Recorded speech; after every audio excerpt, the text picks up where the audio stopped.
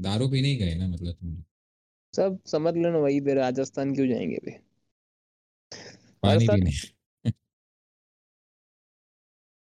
क्या तेरा आवाज नहीं आ रहा? मेरा आवाज नहीं आ रहा है? नहीं नहीं, कोई नहीं, कुछ बोल बोल बोल। क्या बोल रहा था? कुछ नहीं बे, हर साल जाते हैं हम तो। अच्छा, वैसे प्रथा है तुम्हारा ऐसा, चार मोटवानी परिवार में? 4 साल से तो जाते हैं हम। प्रथा नहीं है यार, फन है, एक मजा आता है। दिवाली के टाइम पे सबको छुट्टी रहती है अच्छा और तो अलग अलग जगह रहते हैं, तो सब साथ होते हैं, तो फिर चले जाते हैं एक दिन। सही है। तो तो मतलब तेरे को क्या हो गया था? तेरा बीच में बोल रहा था ग्लूकोज की बोतल चलाने गया था ऐसा सब। कुछ नहीं बे, वो शादी थी घर में, उसके बाद फिर बहुत बुखार आ गया था। अच्छा। उस टाइम के डेंगू के केसेस बहुत थे यहाँ पे। Wedding fever? हाँ, डेंगू? वेडिंग। तेरे को डेंगू हुआ था? ऐसा लग रहा था फिर, मतलब दो वो तो तीन दिन ग्लूकोज की बोतल थोड़ी चढ़ाई होगी, सलाइन वाटर चढ़ाया हो। नहीं बे, 2 3 दिन रेस्ट लिया मैंने। फिर वो दवाई वगैरह सब लेके आए थे, तो ठीक हो गया फिर। अच्छा। वो बहुत खराब फीवर था। हाँ, वो डेंगू का फीवर वैसा ही होता है, मतलब 102 100 ऐसा ही होता है डायरेक्ट। ऐसा बहुत खराब फीवर था। थोड़ा पानी पीते रहो तो ठीक हो जाता है, ऐसा बोलते हैं। मतलब मेरा ऐसे ही हुआ था, मुझे भी हुआ था डेंगू तो बीच में। लेकिन ये जो लास्ट मंथ था उसमें तो बहुत केसेस थे। काफी जगह चिकनगुनिया के भी केसेस हो रहे हैं काफी आजकल। चिकन, सही बात है। मुझे भी बीच में फ्लू हो गया था, वायरल वाला। मैंने सेम। सबको दे दिया घर पे। तो 2 हफ्ते तक तो सारे पूरे घर वाले बीमार ही थे। सही है। तेरा क्या चल रहा है फिर? कुछ नहीं, यही सब चल रहा है जो तक। बस अभी कुछ मतलब यही पॉडकास्ट और कॉमेडी और यही सब चल रहा है अभी। कल मैं कोच करने वाला हूँ बच्चों की टीम को, एक दिन के लिए। देखते, अच्छा लगा तो शायद वापस जाऊंगा। मतलब किसके लिए कोचिंग? Football coaching. क्या बात कर रहा है? मेरे को वो AIFF का सर्टिफिकेशन आता है एक। D D AIF D certificate आता है। डी ई से शुरू होता है, बट ई तो वैसे ही दे देते हैं, और उसके बाद डी होता है, तो डी मिल जाता है, फिर तुम स्कूल में या बच्चों को तुम कोच कर सकते हो, मतलब प्रोफेशनली पैसे मिल सकते हैं। तो ऐसे मैं 2 3 लोगों से बात करके रखी थी जो ऑलरेडी फुटबॉल कोचिंग में है। तो वो लोगों का ऐसा आया कि वो कुछ बीच में एक फिलिंग पोजीशन जैसा है, एक दिन जाके देख ले, फिर उसके बाद आप किसी से बात कर लेना। तो उसके लिए कल जा रहा हूँ, एक बार देखते क्या होता है। जलसा है बे तेरे। जलसा क्या है इसमें? ये सब काम ही तो करने जा रहा हूँ। ओपन माइक है तेरा, फिर ये फुटबॉल वाला हो गया, सब तेरे जलसे जाए। हमारा जलसे नहीं है ये सब, जलसे नहीं है ये, मैं करना चाहता हूँ इसीलिए कर रहा हूँ, इसमें जलसे क्या है? यही तो नहीं मिलता है ना, जो करने चाहते हैं वो नहीं तो मिलता है। तुझे करना है, तुझे बच्चों को फुटबॉल सिखाना है, पहले तो खेल। उसके बाद तो कोच कर बच्चों को। अरे कोच नहीं करना है, लेकिन खेलता तो था, आता था ना वहां पे। हाँ, वो तो है, आता था। मतलब ऐसे 3 या 4 बार कितना आया, उससे साले, ज्यादा कितना तो नहीं दूर आया। से आता। अरे तो 30 आता था मैं बाइक पे अकेला। अबे ये सब चूल होना चाहिए, तो लोग 40 40 किलोमीटर भी दूर आते हैं लोग खेलने के लिए, ठीक है? ऐसा। 30 तो आता था यार, मैं वो भी सुबह बट जल्दी तू से। बट कौन तेरे को बोलता था कि तू नरोडा में रहे जब तेरा कॉलेज इधर ही था? अभी बस। तो हो गया ना अहमद, भोपाल। अब तो हाँ, तो अभी तो बट बहुत वहाँ अभी तो इधर में है ना? हाँ, अभी फिलहाल इधर में हूँ। हम्म, अब तो इधर ही सेट होंगे ना यार। वो तो है। पहले तो ये चीज तो बोला ही नहीं मैंने आज के एपिसोड में। हमारा फर्स्ट स्पॉन्सर, क्या का स्पॉन्सर हुए? पॉडकास्ट का फर्स्ट स्पॉन्सर है तू, अशोक कुमार एंड सन्स। बता यार अपने दुकान के बारे में, लोगों को बता, तूने मेरे को स्पॉन्सरशिप दिया ये पॉडकास्ट में, उसके बारे में क्या? ये सब ओपन नहीं करने का, ये सब क्यों? कॉन्ट्रैक्ट में ज्यादा नहीं, ये सब छुपा के रखने का, ये सब नहीं, चीज। स्पॉन्सर के बारे में पॉडकास्ट पे बोलो, उसी के तो पैसे मिलते हैं। ऐसा कैसा स्पॉन्सर है जो बोलता है मेरे कंपनी के, मेरे दुकान के बारे में बात मत कर? एडवर्टाइज कर तो अच्छे से कर तू यार। तो तू बता ना, मैं देख, मैं खुद ओनर को ही लेके आ गया पॉडकास्ट पे, और कौन सा तूने एडवर्टाइजमेंट ऐसा देखा है जिसमें से ओनर ही आके बोल रहा है कि ये देखो ये ऐसा। खरीदो। हाँ। तू आया नहीं, नहीं डरा ना, मस्त शॉप बनाया है। तू तेरे शॉप पे ओपन माइक करूंगा मैं। बाहर जगह है मस्त, ऐसे मतलब शेड वेड बना के तू कर सकता है, मजा आएगा तेरे को। बट ये मतलब एकदम से तेरे को ये आइडिया तो तूने मेरे को बहुत पहले भी बताया था, बट ये ऐसे गौरमेंट स्टोर खोलने का तेरे को दिमाग में कहाँ से आया, मतलब इसके ये लिए पब्लिक है, वो भी इधर में, बहुत वो कम है, बहुत वो कम तेरे है। को थॉट कहाँ से आया ऐसा? हाँ। देख शॉप तो था ही, 60 इयर्स पुराना था शॉप है बरोबर। तो हम्म, मस्त सेट है, कोई तकलीफ नहीं है। पर कैसा है उसमें, बहुत सारी चीजें, बहुत सारी इतनी चीजें जो नहीं रखनी है मेरे को, मतलब इंटरेस्ट नहीं बेचने में। हम्म, फिर एमबीए किया तो अहमदाबाद रहे तो देखे कि ऐसी ऐसी स्टोर भी है जहाँ आप एकदम एसी वाले स्टोर में बैठ के एकदम आराम से सेल कर सकते हो और उससे बेटर कमा सकते हो। समझा तू कि मैं जो शॉप पे बैठता था ना, वहाँ पे सिर्फ एक ही फैन है, और वो दुकान 1000 स्क्वायर फीट में है। और यहाँ मैं बैठता हूँ 500 स्क्वायर फीट, उसमें दो एसी है। हाँ। कितना बेटर हो गया, और मैं वहीं उतना ही, उससे कम सेल में भी अच्छा प्रॉफिट कर सकता हूँ, उससे कम मेहनत में। तो फिर ये सोचा, फिर फाइनेंस किया, सब सेटिंग किया, एक शॉप मतलब मिल। मेरे को ये नहीं समझ में आया, तेरा ऑलरेडी जो दुकान है, तू बोल रहा है कि तू उससे ज्यादा पैसे तेरे इस गवर्नमेंट स्टोर से कमा रहा है, कमा सकता है? कमा सकता हूँ, हाँ, आराम से कमा सकता हूँ। देख तेरे पास समझ, वहां पे जो ये चीज। तुम, एक सेकंड रुक जान, तेरे पास ईयरफोन कुछ है तूने लगाया है? ईयरफोन ढूंढना पड़ेगा यार। हो सके तो लगा दे, तेरा आवाज थोड़ा ढंग से आ जाएगा।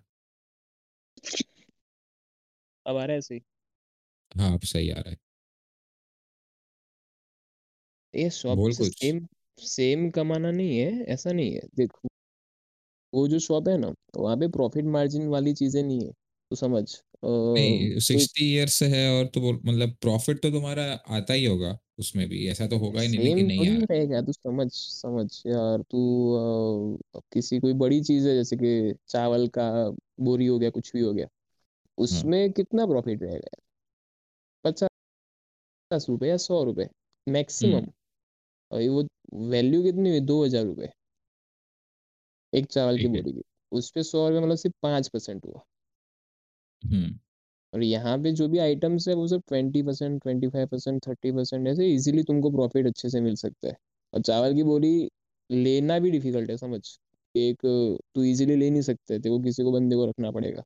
बंदा रख नहीं आया तो तेरे को उठाना पड़ेगा, ये सब बट तेरे को करना पड़ेगा उसमें। बट कितनी सब चावल की बोरियां ज्यादा बिकेगी ना, बट चावल ज्यादा बिकता तू होगा। समझना, उसमें है ना प्रॉफिट, अरे सेल ज्यादा है लेकिन प्रॉफिट कम है। यहाँ पे सेल कम है लेकिन प्रॉफिट ज्यादा है। तो दोनों सेम इक्वली नहीं हुआ, बैठता है। इक्वली इक्वल नहीं बैठता? आराम से इक्वल होगा यार, तू समझ ना। तू अगर तू तू बोल वन रहा है लाख का एफर्ट सेल कम कर है रहा है, इसमें? नहीं नहीं, हाँ आराम से, इसमें तो बहुत एफर्ट कम है यार, बहुत कम है। मतलब मैं घूम सकता हूँ, देखो पता है, मैं 2 दिन तो छोड़ के घूम सकता हूँ। अगर मैं किसी मैं बंदे दुख को बिठा दूँ ना शॉप पे तो भी चलेगा। हम्म। और वहां नहीं, ऐसा नहीं होगा वहां पे। बहुत अच्छा। फर्क है, अभी टाइम लगेगा इसमें, बहुत टाइम लगेगा। 2 महीने ही हुए अभी तो खाली यार, 2 महीने भी तो कल खत्म होंगे, बहुत हाँ, टाइम तो अभी लगेगा। तो दिवाली पे कुछ ऑफर्स वगैरह रखे थे तूने तेरे दुकान में? हम्म, जैसे कंपनी देते हैं तो हम देते हैं, समझ के। जैसे सोन पापड़ी आती है तो बाय वन गेट वन आती है, ठीक है, तो वो हम्म। तो मैं उसको कंज्यूमर को ऐसे ही दे सकता हूँ, लिखा हुआ नहीं आता है कहीं पे। लेकिन कंपनी अच्छा। हमको देती है तो हम भी सामने कंज्यूमर को दे देते हैं। मेरा वो मॉल कल्चर नहीं है यार, मैं वो एमआरपी से कम बेचूंगा, ऐसा दिखा के कस्टमर को नहीं बोलना चाहता मैं। समझ में, मतलब तेरे को एडवर्टाइज ऐसे है। डिस्काउंट, पागल वाला डिस्काउंट नहीं देना है, मतलब जो जिस चीज मतलब जो बंदे को वो, खरीदना है वही तेरे वास्ते खरीदेगा। हाँ मेरे, मतलब कैसा है, मैं ऑलरेडी एमआरपी से कम लेता हूँ। जो चीज में ज्यादा हम्म। एमआरपी, बहुत सारी चीज में एमआरपी बहुत रहती है, तो मैं उनसे ऑलरेडी कम लेता हूँ। जैसे ड्राई फ्रूट में एमआरपी बहुत हाई रहता है, तो हम उतने नहीं चार्ज हाँ। करते, वो जो रेगुलर प्राइस है वही चार्ज करते हैं। लेकिन मैं वो दिखा के कस्टमर को अट्रैक्ट नहीं करता हूँ। मार्केटिंग मेरा वैसा नहीं है, मेरा मार्केटिंग क्वालिटी बेस है कि मैं क्वालिटी बेचूंगा और कुछ नहीं बेचूंगा। अच्छा। हाँ मतलब मैं देख, वो मैक्सन वैसी दुकानें देखता था, मेरे को ऐसा लगता था कि मतलब यहाँ पे ये सब चीज़ें कौन ही खरीदता है। हाँ सेम सेम सेम, मेरे को भी ऐसा था। अबे क्योंकि वो बंदा डोरिटोस बेच रहा है 200 रुपये का, सब बाहर से इम्पोर्ट कराया हुआ। मतलब कि कौन खाता है बेंचो मेरा 200 रुपये का मेरा ऐसा हुआ डोरिटोस। था। मेरा ऐसा हुआ था जब मैंने स्टोर ओपन किया तो मैंने सब परचेजिंग बाहर से ही रखा था, कि हम्म। अहमदाबाद से, फिर ये सब बाहर से ही रखा था शॉप परचेजिंग।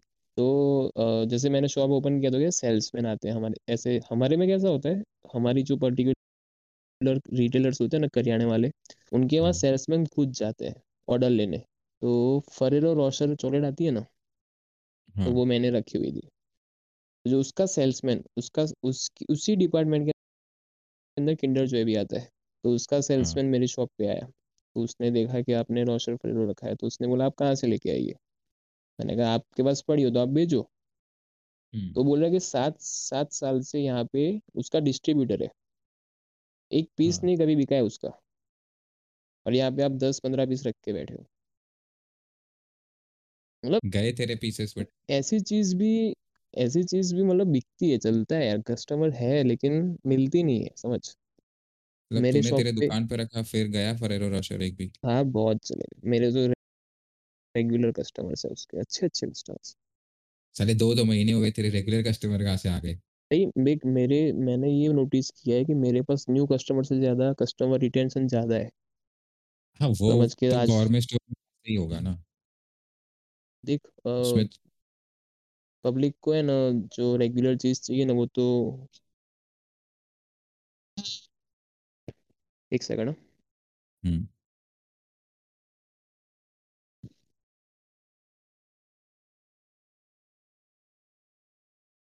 Awkward boss. काफी लंबा बॉस। बोल। तू बोल रहा हाँ था। दे दे।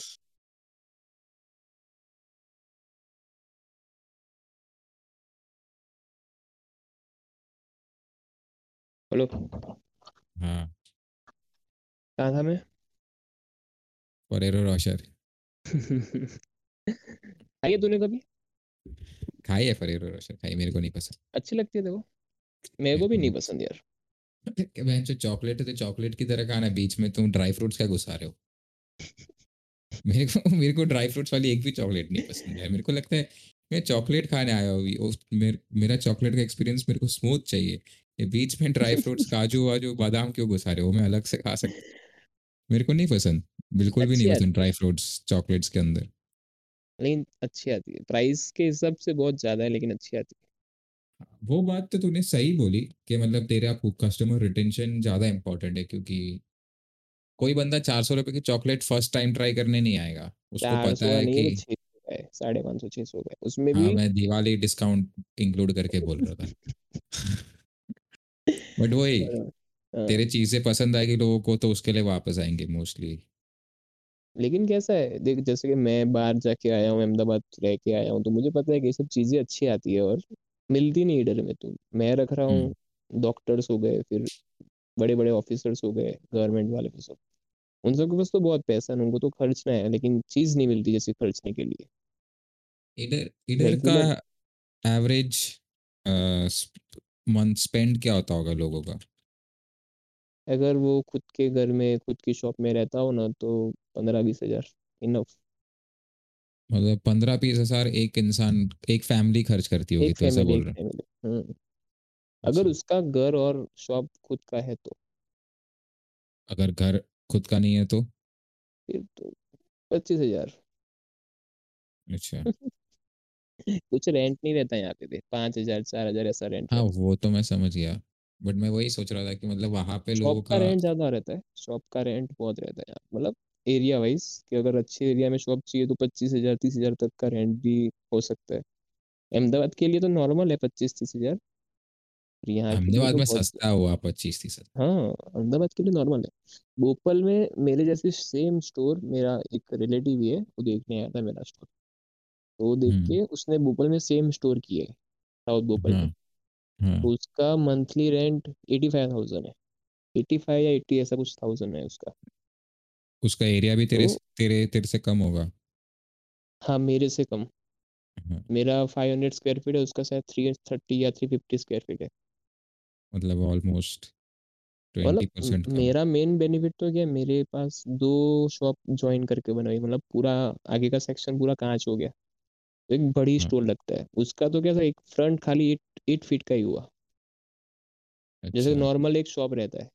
समझ गया, उसका अंदर की तरफ होगा दुकान ज़्यादा। हाँ, लंबा है, लेकिन देखो हुँ, पता है, जिसका फ्रंट बड़ा होता है ना, वो शॉप दिखने में मतलब एक हाँ, अट्रैक्टिव लगता है, वो तो है, बड़ा लगता है। जो दिख हाँ, तुम मेरे तो बहुत बेनिफिट रह गया, मेरा तो 3 4 शटल थे मेरे तो वो मस्त, त तूने बहुत एक मस्त साइड हो गया। पूरा काँच कर दिया होगा ना? मतलब 1.5 साइड। अच्छा, और तूने तो 2 साल का कुछ लीज़ पे लिया है ना? ऐसा कुछ है ना मैंने तेरा? तो 5 7 साल का लीज किया है। 5 साल, हाँ। तो मतलब तब उससे तक, क्या फ़र्क पड़ा तेरे को इतने साल ज़्यादा एक साथ लेने से? अभी मैंने इतना फर्नीचर बनवाया, अगर इतना फर्नीचर बनवाया और 1 साल के बाद वो ऐसा बोल रहा है कि जगह खाली कर दो, मेरे को बेच देनी है या मेरे को नहीं देनी है आपको, हुँ, तो मेरा फर्नीचर कहाँ जाएगा, मेरा कॉस्टिंग कुछ नहीं बैठेगा फिर। तो अगर मैंने 5 7 साल का उसके साथ लीज पे ले लिया मैंने, तो वो हुँ, कुछ भी नहीं कर सकते, मेरे को ऐसे नहीं बोल सकते आप खाली करो। अगर उसके पास कोई अच्छा, वैलिड रीजन नहीं है, जैसे कि मैं रेंट उसको टाइम पे नहीं दे रहा या नहीं दे रहा, उसके सिवाय हुँ। उसके पास कोई भी वैलिड रीजन नहीं है मेरे को निकालने के लिए। सही, तो हाँ, इतना काफ़ी इत, सही पॉइंट है, क्योंकि हाँ, वो बोल सकता है कि मेरे को किसी और को देना है जगह, या मैं ऐसा बेच रहा हूँ। इसमें कैसा रहता है कि अगर अगर उसका रेंट अभी चल रहा है 20,000, तो कल ठीक है। उसको कोई कोई ऐसा जाके बोल रहा है कि मैं आपको 30,000 दूंगा, मैं वो दे दो, वो तो प्रॉफिट ही देखेगा अपना, 10 से ज्यादा मिल रहे हैं तो उसको बोल देगा कि भाई आप खाली करो, मेरे को किसी और को देना है। हुँ, तो अपने तो फंस गए ना, अपना फर्नीचर तो फिक्स फर्नीचर रहेगा ना, वो तो कहाँ जाएगा फिर। और पीओपी वगैरह सब करवाया हो इतना अच्छे से, क्योंकि स्टोर तो गवर्नमेंट स्टोर बनाना मतलब अच्छे से ही बनाना पड़ेगा, नॉर्मल हाँ, शॉप की जैसा ना चले वो, वो तो फिर मतलब फैंसी होना ही चाहिए, और तो कोई फैंसी होना तरीका है। चाहिए फिर वो। फैंसी से के खर्चे भी वैसे लगते हैं यार, तो फिर इतना फिक्स फर्नीचर बनवाओ जिसका कोई यूज ही नहीं है कहीं और पे, अगर तू कहीं और पे स्टोर भी ले रहा है, अगर तू हाँ, रेंट पे कहीं और भी जा रहा है, तो वो फर्नीचर तो काम ही नहीं लगे, क्योंकि वहाँ का जो नहीं, हाँ, एरिया होगा डायमेंशन सब उस हिसाब से सेट किया सब होगा अभी। सेट ही नहीं होगा ना।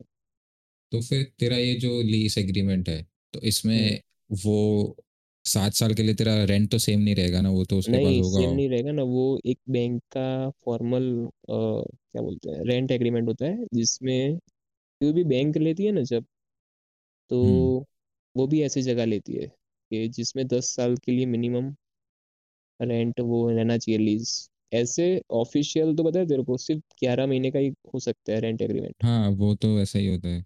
मतलब लेकिन तेरा वो बैंक वाले कैसे लेते हैं, 10 साल के लिए लेते हैं, जिसमें रेंट एग्रीमेंट तो हर 11th मंथ पे रिन्यू होगा ही, हाँ, लेकिन उसके साथ प्लस रेंट में 5% या 10% इंक्रीमेंट होगा। मतलब अगर 20,000 रुपया रेंट है, तो हुँ। 1 साल के बाद 22,000 हो जाएगा, ये पूरे साल 22,000 चलेगा, फिर उसके नेक्स्ट ईयर वापस 10% इंक्रीमेंट हो जाएगा। मतलब वो एग्रीमेंट में मेंशन्ड होगा ना वो चीज़ मेंशन हो तेरी। जाएगा, मेंशन हो जाएगा। और फिर उसको वो और चेंज नहीं कर सकता, नहीं, कि अनलेस तुम लोग दोनों नया एग्रीमेंट बनाओ। हाँ, जब तक हम दोनों म्यूचुअल अंडरस्टैंडिंग से कर सकते हैं, बाकी नहीं। हुँ, और मैं तो बोलता हूँ वो सबसे सेफ है यार ये, अगर तू 1 करोड़ का, ये जो मेरा शॉप होगा ना, उसकी वैल्यू कम से कम 1 करोड़ होगा, कम से कम बोल रहा हूँ मैं, अगर मैं हुँ, खरीदने जाऊं तो 1 करोड़ रुपए वैल्यू रहेगा। तो मतलब तेरे खर्चे किए तूने उसके बाद ना? नहीं, खाली शॉप का वैल्यू बता रहा हूँ कि जो एरिया में मेरा शॉप है वैल्यूएशन। ना, हाँ, वो शॉप का मैं खाली शॉप खरीदने जाऊंगा ना मैं, तो हुँ, कम से कम मिनिमम 1 करोड़ होगा। अगर 1 करोड़ की मैं शॉप ले रहा हूँ, हुँ, अगर अगर तू प्रॉपर वो गिनेगा ना ये सब, तो उसमें कैसे गिनने का रहेगा कि तूने जो इन्वेस्ट किया है ना, वो एक हुँ, करोड़ रुपया उसका भी इंटरेस्ट गिनना चाहिए। मतलब 1%, मतलब 1 लाख रुपया हुआ। हाँ, अब तू रेंट दे रहा है सिर्फ 20,000 रुपया, तो उसमें तो हुँ, सामने 1 लाख रुपया खाली तेरा इंटरेस्ट जाएगा। अगर तू एक तेरा खुद का 1 करोड़ नहीं है, अगर तू बैंक से ला रहा है हाँ, तो 80,000 तेरा पर मंथ ज्यादा कॉस्ट जा रहा है। और उसमें तेरे को बहुत मतलब बेटर है ना ये कि 5 साल के लिए लीज पे ले लो, मस्त वेब प्रॉफिट करो, बिजनेस करो, सब करो। अगर 5 साल के बाद ऐसा लग रहा है कि यही जगह बेस्ट है, यही बिजनेस बेस्ट है, तो उसको खरीद लो फिर। तो पहले लेके बैठना तो बहुत रिस्की काम है यार। तो तेरे जो मंथली शॉप पे जो अगर एक्सपेंसेस होते, हम्म मतलब लाइट लाइट बिल का बिल काउंट वगैरह, और हाँ, फिर हाँ जो मैंने वर्कर्स रखे उनको पेमेंट देना है, वो सब सैलरी हाँ, वगैरह। तो वो अकाउंट करते हुए तो तुझे हम्म मतलब कितना, मतलब अभी तक तो तूने प्रॉफिट ब्रेक कर लिया, क्या ब्रेक इवन हो गया ऐसा एक भी अभी अ, 2 महीने के अंदर एक भी बार? ऐसा नहीं होता इसमें। कैसा, जो रिटेल बिजनेस चलते हैं ना, उसमें हम्म। सबसे इम्पोर्टेंट कैश फ्लो होता है बस, और कुछ भी नहीं। तेरे तेरे हाथ में कभी देखो ऐसे पैसे प्रॉफिट में नहीं दिखेंगे। तेरे अच्छा, प्रॉफिट तेरे को दिखेंगे स्टॉक के अंदर, तेरे प्रॉफिट दिखेंगे तेरे को बैंक बैलेंस में, ऐसा। लेकिन तू कभी निकाल नहीं सकता उसको, तेरे को सामने पेमेंट स्टॉक देना ही है। स्टॉक स्टॉक का मेरे को नहीं समझ में आया, स्टॉक में तू कैसे प्रॉफिट दिखेगा? मतलब तेरे प्रोडक्ट्स के स्टॉक तूने का बात कर रहा है तूने ना? तूने जब शॉप चालू किया तो तूने 5 लाख का वो स्टॉक भरा, ठीक है। अभी हम्म। तेरा 10% प्रॉफिट है, तो तू 5,50,000 कमाने वाला है, ठीक है। हाँ, मतलब 50,000 उसमें से कमाने वाला है। बट लेकिन प्रोवाइडेड कि वो सारी चीजें बिक जाए। हाँ, लेकिन अभी तक हुआ क्या है, एक मंथ हुआ है और 2.5 लाख का माल बिका है, जिसमें से तू कभी सिर्फ 25,000 कमाया है। लेकिन हाँ सामने देखो तेरा दुकान भी तो खाली हुआ है, तो देखो उसमें माल बनना है। हाँ। तो सामने 3 लाख का माल लाएगा, तो तेरा वो 25,000 जो प्रॉफिट था ना, वो फिर से स्टॉक हम्म। के अंदर चला गया। अच्छा। समझा? तो देखो, तो ऐसे कभी हाथ में देखो प्रॉफिट नहीं दिखेगा, ये रिटेल में कभी नहीं दिखता। अपने को लगता है ऐसा कि महीने के 50,000 कमाएंगे, लेकिन महीने के 50 कमा नहीं सकते तुम अंदर से। तुम उसमें से यूज कर सकते हो अपने वो, एक्सपेंस करके निकाल दिए, 1-2 दिन माल नहीं भरा, समझा, तो 1-2 दिन तूने परचेसिंग नहीं किया। वो हम्म। 1-2 दिन तेरे को जो पेमेंट करना है, तूने एक्टिवा लेना है, तूने एक्टिवा ले लिया 50,000 का। हाँ। तो वो तेरा जो 50,000 बिजनेस से निकला, वो तेरा प्रॉफिट था। बाकी ठीक सैलरी है। जैसा नहीं होता इसमें कि तेरे को हर महीने इतने नहीं, मिल जाएंगे, वैसा कुछ नहीं होता है। वो मैं समझ गया, बट फिर इसमें वो चीज़ लॉन्ग भी रन में अकाउंट लॉन्ग रन करना में तेरे को दिखेगा, लॉन्ग रन में देखो दिखेगा। बाकी शॉर्ट रन में तो ऐसा कभी नहीं। पर तेरे को फिर ये चीज़ भी अकाउंट करना पड़ता है, क्योंकि शायद गवर्नमेंट प्रोडक्ट्स में तो खास करके एक्सपायरी डेट्स होते हैं। एक्सपायरी, बहुत एक्सपायरी भाई। आज ही उस मैंने, ये दिवाली के लिए मैंने कुछ मिठाई वगैरह सब लाया था, लेकिन रिस्पॉन्स जैसा चाहिए वैसा था नहीं दिवाली में इस बार। फिर तो आज देखा तो वो मिठाई सब खराब हो चुकी थी, तो फेंक दी। हाँ, तो वो लॉस भी अकाउंट करना पड़ेगा ना जब तू स्टॉक करेगा, रीस्टॉक करेगा। 100%, 100%। तो उसका कितना परसेंट होता होगा? मतलब ऐसा तो मेरे को नहीं लगता कि टेन जाएगा ही। परसेंट 10%, 10%। मतलब तेरा जो हम्म। प्रॉफिट रहेगा ना पूरे साल का, उसमें से 10% तो समझ ही लेने का कि इतना तो वेस्टेज जाएगा ही, जो एक्सपायरी में जाएगा, या तो फिर ट्रांसपोर्ट में आएगा। तो जैसे मैंने खाखरे रखे थे, ठीक है, वो सब फ्लेवर्स वाले वगैरह, तो जो हम्म। ट्रांसपोर्ट में वहां से आते आते 2-3 पैकेट तो टूट जा रहे थे, और वो टूटे हाँ, हुए तो कोई लेने वाला है नहीं। नहीं। तो वो सब एक्सपेंस वेस्टेज 10% तो फिक्स रहता है, वो तो चला ही जाएगा। ये मतलब देख, मेरा तो ऐसा सीन था कि मैं पैसे के बारे में मेरे को थोड़ा बहुत भी जो अभी पता है, काफी हद तक तो हम्म तूने समझाया है। आह ठीक है। क्या बे। मतलब मैं नहीं सोचता था इतना इन्वेस्टिंग के बारे में सब पहले। भाई फिर तो साले अपन जब क्रिप्टो किंग हो गया है तू। क्रिप्टो ऐसा चीज है कि मेरे को उसमें इंटरेस्ट आ गया। बाकी ये मेरे जो को नहीं है यार। तेरे को नहीं है, हाँ, बट वही तो क्रिप्टो का फिर मैं ही देख रहा हूँ और क्या। क्या, बट कहाँ गया डॉज, कहाँ गया? डॉज तो मतलब करेक्ट होके 26-27 पे है वो, मतलब यूएसडी। तू है अभी अंदर डॉज में? हाँ हाँ, मैं तो कुछ भी नहीं निकाला भाई, मतलब मैं अभी इवन दो कब का डॉज अपने ऑल टाइम हाई से बहुत नीचे, मैं तो स्टिल प्रॉफिट में हूँ, तू भी शायद प्रॉफिट में ही है। मैं मेरा तो प्रॉफिट ही घूम रहा है अभी। मैंने तो अपना कैपिटल तो निकाल दिया था बीच में। मैं अच्छा, प्रॉफिट तूने ही क्या? चल रहा है, प्रॉफिट भी इतना प्रॉफिट है कि कैपिटल से ज्यादा है, चिंता मत।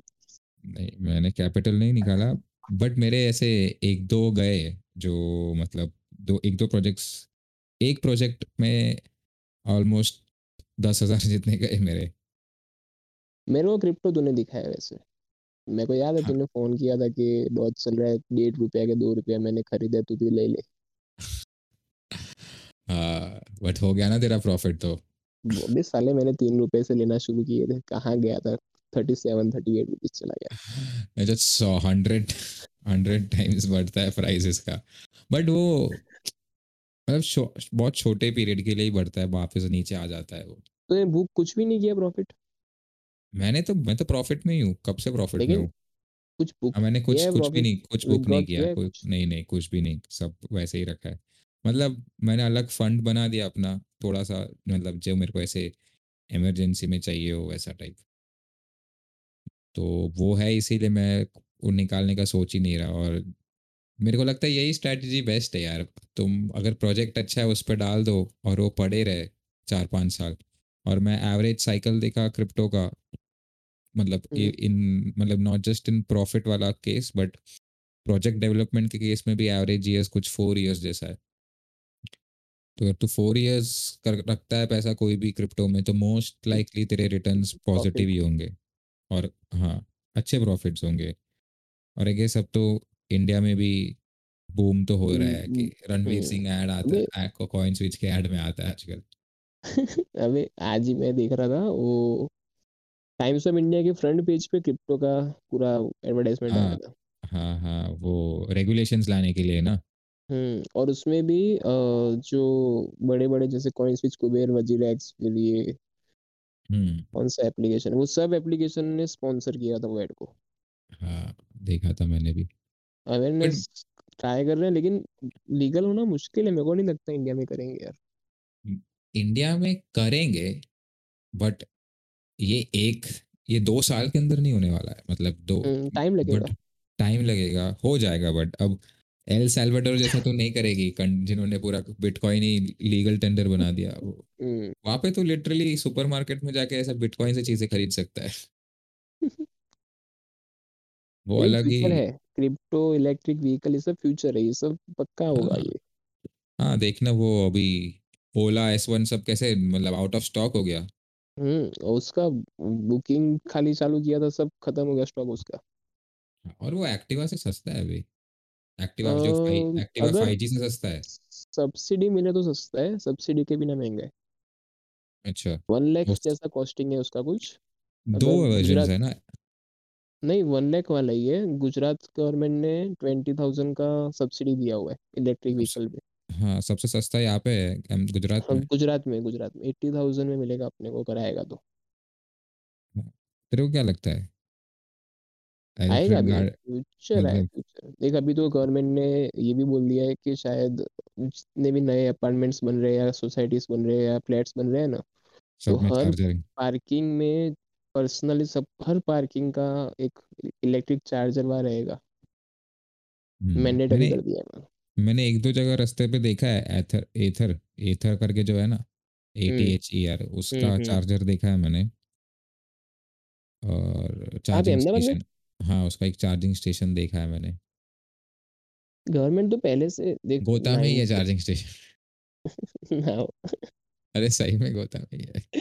झूठ नहीं देखो बोला। पता है, ईडर की SC बहुत हाईवे साइड सारी, है। ईडर की बहुत सारी पब्लिक गोता रहती है, तेरे को पता है? बहुत सारी। अरे सब। और अ, जो ग्वालिया का स्टोर है ना वहाँ पे, तेरे हाँ वहाँ पे हाँ गोता में, वो भी ईडर हाँ। का एक इंसान है, उसका उसका है वहाँ पे। अच्छा, वहां से ही लिया था मैंने शायद स्वीट्स इस बार। हम्म। नहीं, शायद याद नहीं आ रहा। बट सही है गवर्नमेंट यार, तो बट देख, गवर्नमेंट तो पहले से बोल रही कि इथेनॉल बेस गाड़ी बनाओ या तो इलेक्ट्रिक बनाओ, क्योंकि अपने यहाँ पे पेट्रोल तो कभी होने वाला है नहीं। हाँ वही ना। 30%, 30 टका तो टैक्स है एक पेट्रोल हम्म। ऑयल पे। बट गवर्नमेंट कर देगी पक्का करेगी।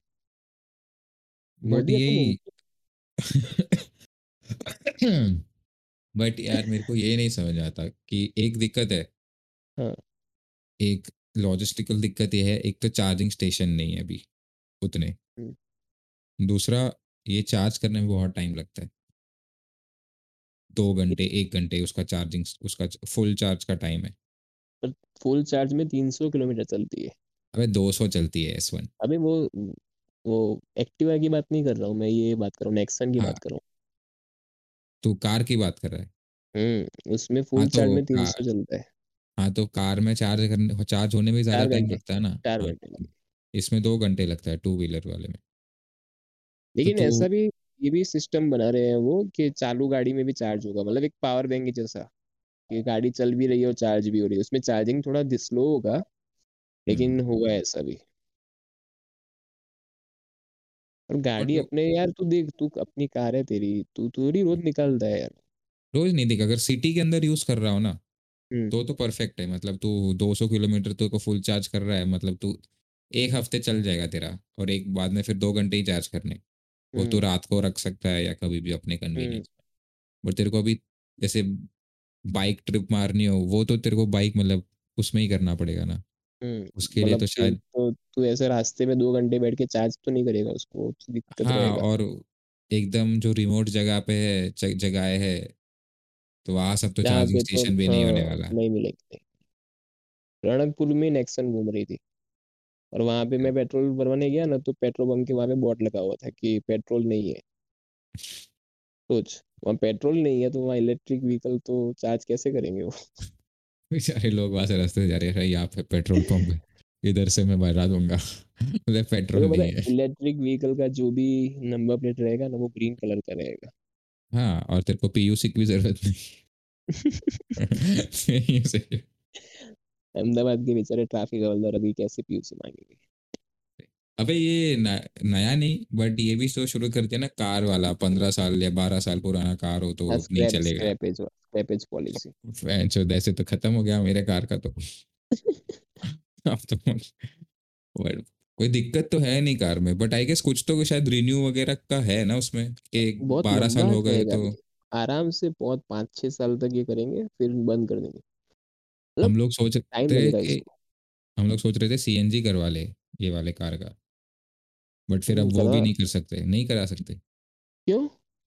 तुम्हारा कार थोड़ा पुराना हो गया है ऐसा करके, मतलब एक पर्टिकुलर, मतलब एजिंग हाँ हो जाए उसके बाद नहीं करने देते। हाँ, रिस्की हो जाता है, सही बात है। देखो पता है, ये जो नई गाड़ियां आती है ना, तो हम्म। अगर उसके अंदर जो सीएनजी किट फिट रहेगा तो ही तेको सीएनजी मिलेगा, नहीं तो तू नेक्स्ट बार से सीएनजी करवाता था, वैसा भी सिस्टम बंद हो गया। अरे है ना, अडानी का खुद का तो है वो चीज़, वो करा लेकिन के तो अब देते। गाड़ी के अंदर आएगा ना, गाड़ी के अंदर अच्छा। प्री इंस्टॉल्ड आएगा तो ही तू करवा सकता है ऐसा। जैसे हमने ऐसा। टाटा टिगोर ली अभी, हम्म। तो उसमें सीएनजी वर्जन नहीं था, तो हमने रेगुलर वर्जन ही लिया। तो बाद में अच्छा। सोचा कि बाद में इसको सीएनजी जब फ्यूचर में इच्छा रहेगी तो करा देंगे। तो ना बोल दिया कि नहीं चले, नहीं होगा, ये BS5 है, ऐसा सब बोला कि नहीं चलेगा इसको।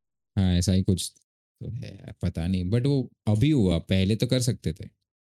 हाँ पहले तो कोई भी किट, अभी तो पहले तो हमने करवाया हुआ है शायद, नहीं कोई तकलीफ नहीं आई थी। हाँ। अभी तो मतलब गाड़ी में प्री इंस्टॉल आएगा ना तो ही तू ले सकता है, बाकी नहीं ले सकता है।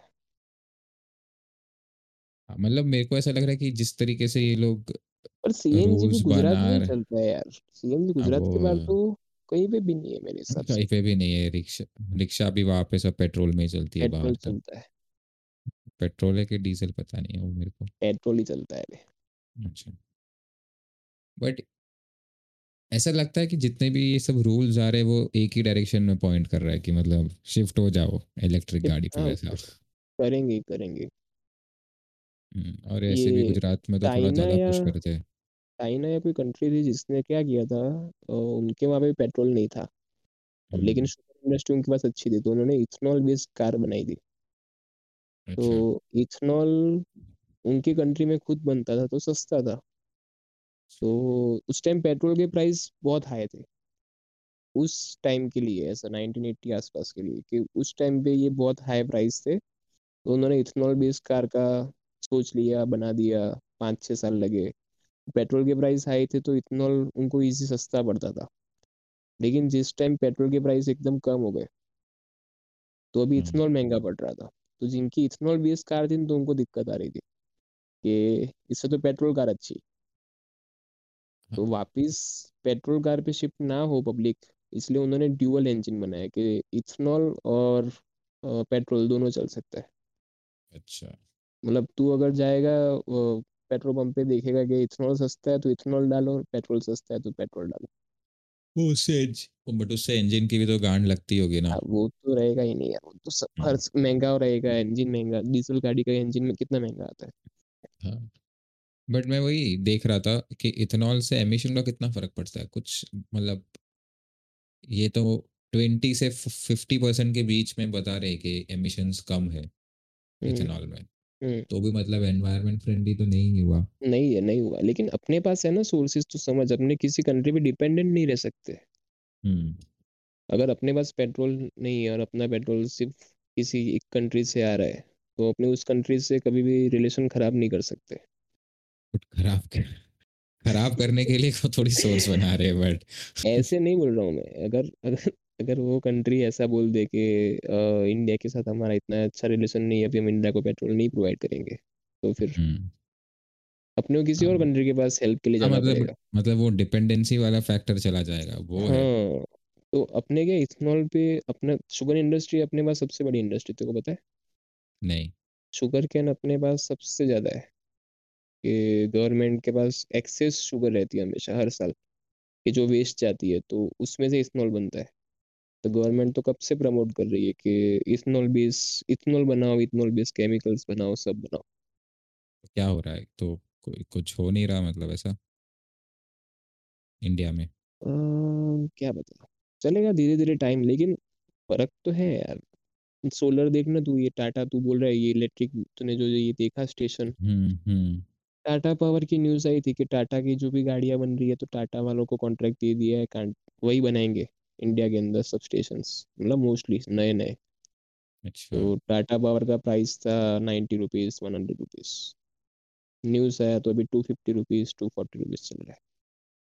मतलब मैंने भी रिसेंटली पढ़ा था एक आर्टिकल को, जो उसमें भी ये सारे कंपनीज जो मतलब इलेक्ट्रिक हम्म। ट्रांसपोर्टेशन से बेनिफिट करेंगे, मतलब इलेक्ट्रिक बेस्ड ट्रांसपोर्टेशन से, उसका लिस्ट था हम्म। पूरा, स्टॉक्स वैसे देखो पता लिस्ट। है, एक म्यूचुअल फंड भी आता है हाँ हाँ, कि देख, स्मॉल केस तू, करके ऐप में हाँ, जाएगा तो उधर पूरा बना हुआ दिखा है। देगा, हाँ। मतलब तू डायरेक्ट उसमें, इनडायरेक्टली उसमें इन्वेस्ट कर सकता है। वो है। रिटर्न दिखा है तूने उसका? रिटर्न देखा, बट उसका मिनिमम भी तो 20,000 कुछ है हर महीने का। लेकिन तूने रिटर्न देखा है उसका? कुछ- 125% ऐसा कुछ रिटर्न है उसका 1 ईयर का। मतलब एक अच्छा। साल पहले अगर तूने लाख रुपए डाले हो तो सवा सवा 2 लाख रुपए होते हैं अभी। हम्म। क्योंकि ये पूरे साल के अंदर वही सब स्टॉक्स चले हैं, technology base, electric vehicle base. वही जूम का बढ़ गया सब कुछ, वैसे सब मार्केट मार्क साढ़े शेयर। सात हजार से 18 हजार चल रहा है, 10 हजार पॉइंट प्लस है मार्केट 1.5 साल के अंदर। मतलब टेक इंडस्ट्री को तो जो बूम मिला है वो तो खतरनाक है, कोविड पोस्ट कोविड बूम तो। कोविड में उनका अच्छा सब चला ही नहीं यार, तो कोविड में देख सब हाँ वही। इंडस्ट्रीज बंद थी, लेकिन टेक्नोलॉजी चल रहा हाँ था, वही मैं मोबाइल बोल रहा हूँ। यूज ज्यादा हो रहे थे, एंड्रॉइड एप्लीकेशंस बन रहे थे। जूम कितना चला था उस टाइम पे यार। जूम तो अभी भी चल ही रहा है, उसमें कोई दिक्कत मतलब नहीं आ रही है ऐसे उनको तो। हम्म। बट काफी चीजें चली है ना, ऑलमोस्ट इस हर टेक इंडस्ट्री को फायदा हो, हर सैस प्रोडक्ट ऑलमोस्ट हर सबको थोड़ा तो बेनिफिट हुआ होगा, प्लस वर्क फ्रॉम होम से भी तो कितना फायदा हुआ होगा भाई फायदा फायदा कंपनीज को। हुआ है। कॉस्ट कटिंग तो कितना ही किया होगा उन्होंने। हम्म। और सबकी इंडस्ट्री सब बंद था, इसलिए तो वो घर पे बैठ कर सब काम कर सकते हैं। फिर वो जितने भी प्रोजेक्ट्स थे वो जल्दी खत्म हो रहे थे, एफिशिएंटली काम कर रहे थे सब। हाँ, तुझे पता होगा, तेरा तेरा भाई भी तो मेरा है, भाई कोडर ही है एंड्रॉइड ना। डेवलपर है ना, वो 1.5 साल तो यहाँ इधर ही रहा था वो, और उसको बट सैलरी पूरी मिली। हाँ वो तो सही मतलब है। का, मतलब काफी लोग का तो कट अच्छा ही हुआ है। था। वैसे ये मेरे को बता कि तेरा भाई कोडर है और तू ये ऐसे बिजनेस वाले माइंडसेट में कैसे घुस गया, तेरे एमबीए के कारण के मतलब, या फिर ये नेचुरली था क्या ही है, तेरे में। एमबीए तो मेरा फिक्स नहीं था भाई। मैं तो कॉमर्स लिया ना हमने जब, एक तो क्या है यार, हम्म। सिंधियों में है ना बिजनेस बहुत चलता है। और तू जब मतलब पढ़ रहा होगा ना, फिर भी तू बिजनेस पे जाके बैठेगा, तो एक तो वहाँ अपना माइंड सेट हो ही जाएगा कि यहाँ पे अच्छा है, मस्त है, फिर सैलरी से तो बेटर है ऐसा। लाइफ वैसे नहीं पसंद यार कि किसी के कहने से हम करें, फिर वहां जाके 9 to 9 जॉब करे, वैसा सब। वो तो मैं सिंधियों का 100% माइंडसेट ऐसा रहता है, एग्री उनको ऐसा करता हूँ। लगता है, सिंधियों का माइंडसेट ऐसा होता है कि अपनी खुद की दुकान डालो, 5 हजार कम कमाओ सैलरी से, लेकिन अपनी तो हुई, बादशाह तो रहे अपने। संडे को बंद रखनी बस है, बंद रखी। मैं रणकपुर जा रहा हूँ 2 दिन, बंद रखी, बंद रखी, ऐसा।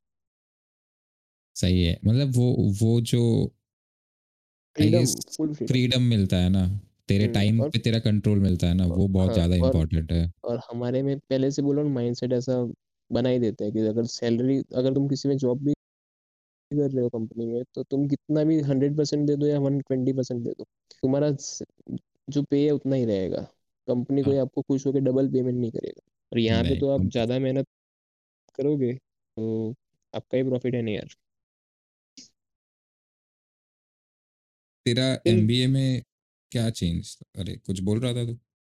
फिर जब ये खत्म हुआ मेरा बीकॉम वगैरह, फिर 1 साल के बाद मैं एमबीए करने अंदर आता मतलब एमबीए में तेरा ऐसे क्या चेंज था ऐसा आज कि तू ये स्टॉक्स वगैरह में तो एमबीए के बाद घुसा ना? है।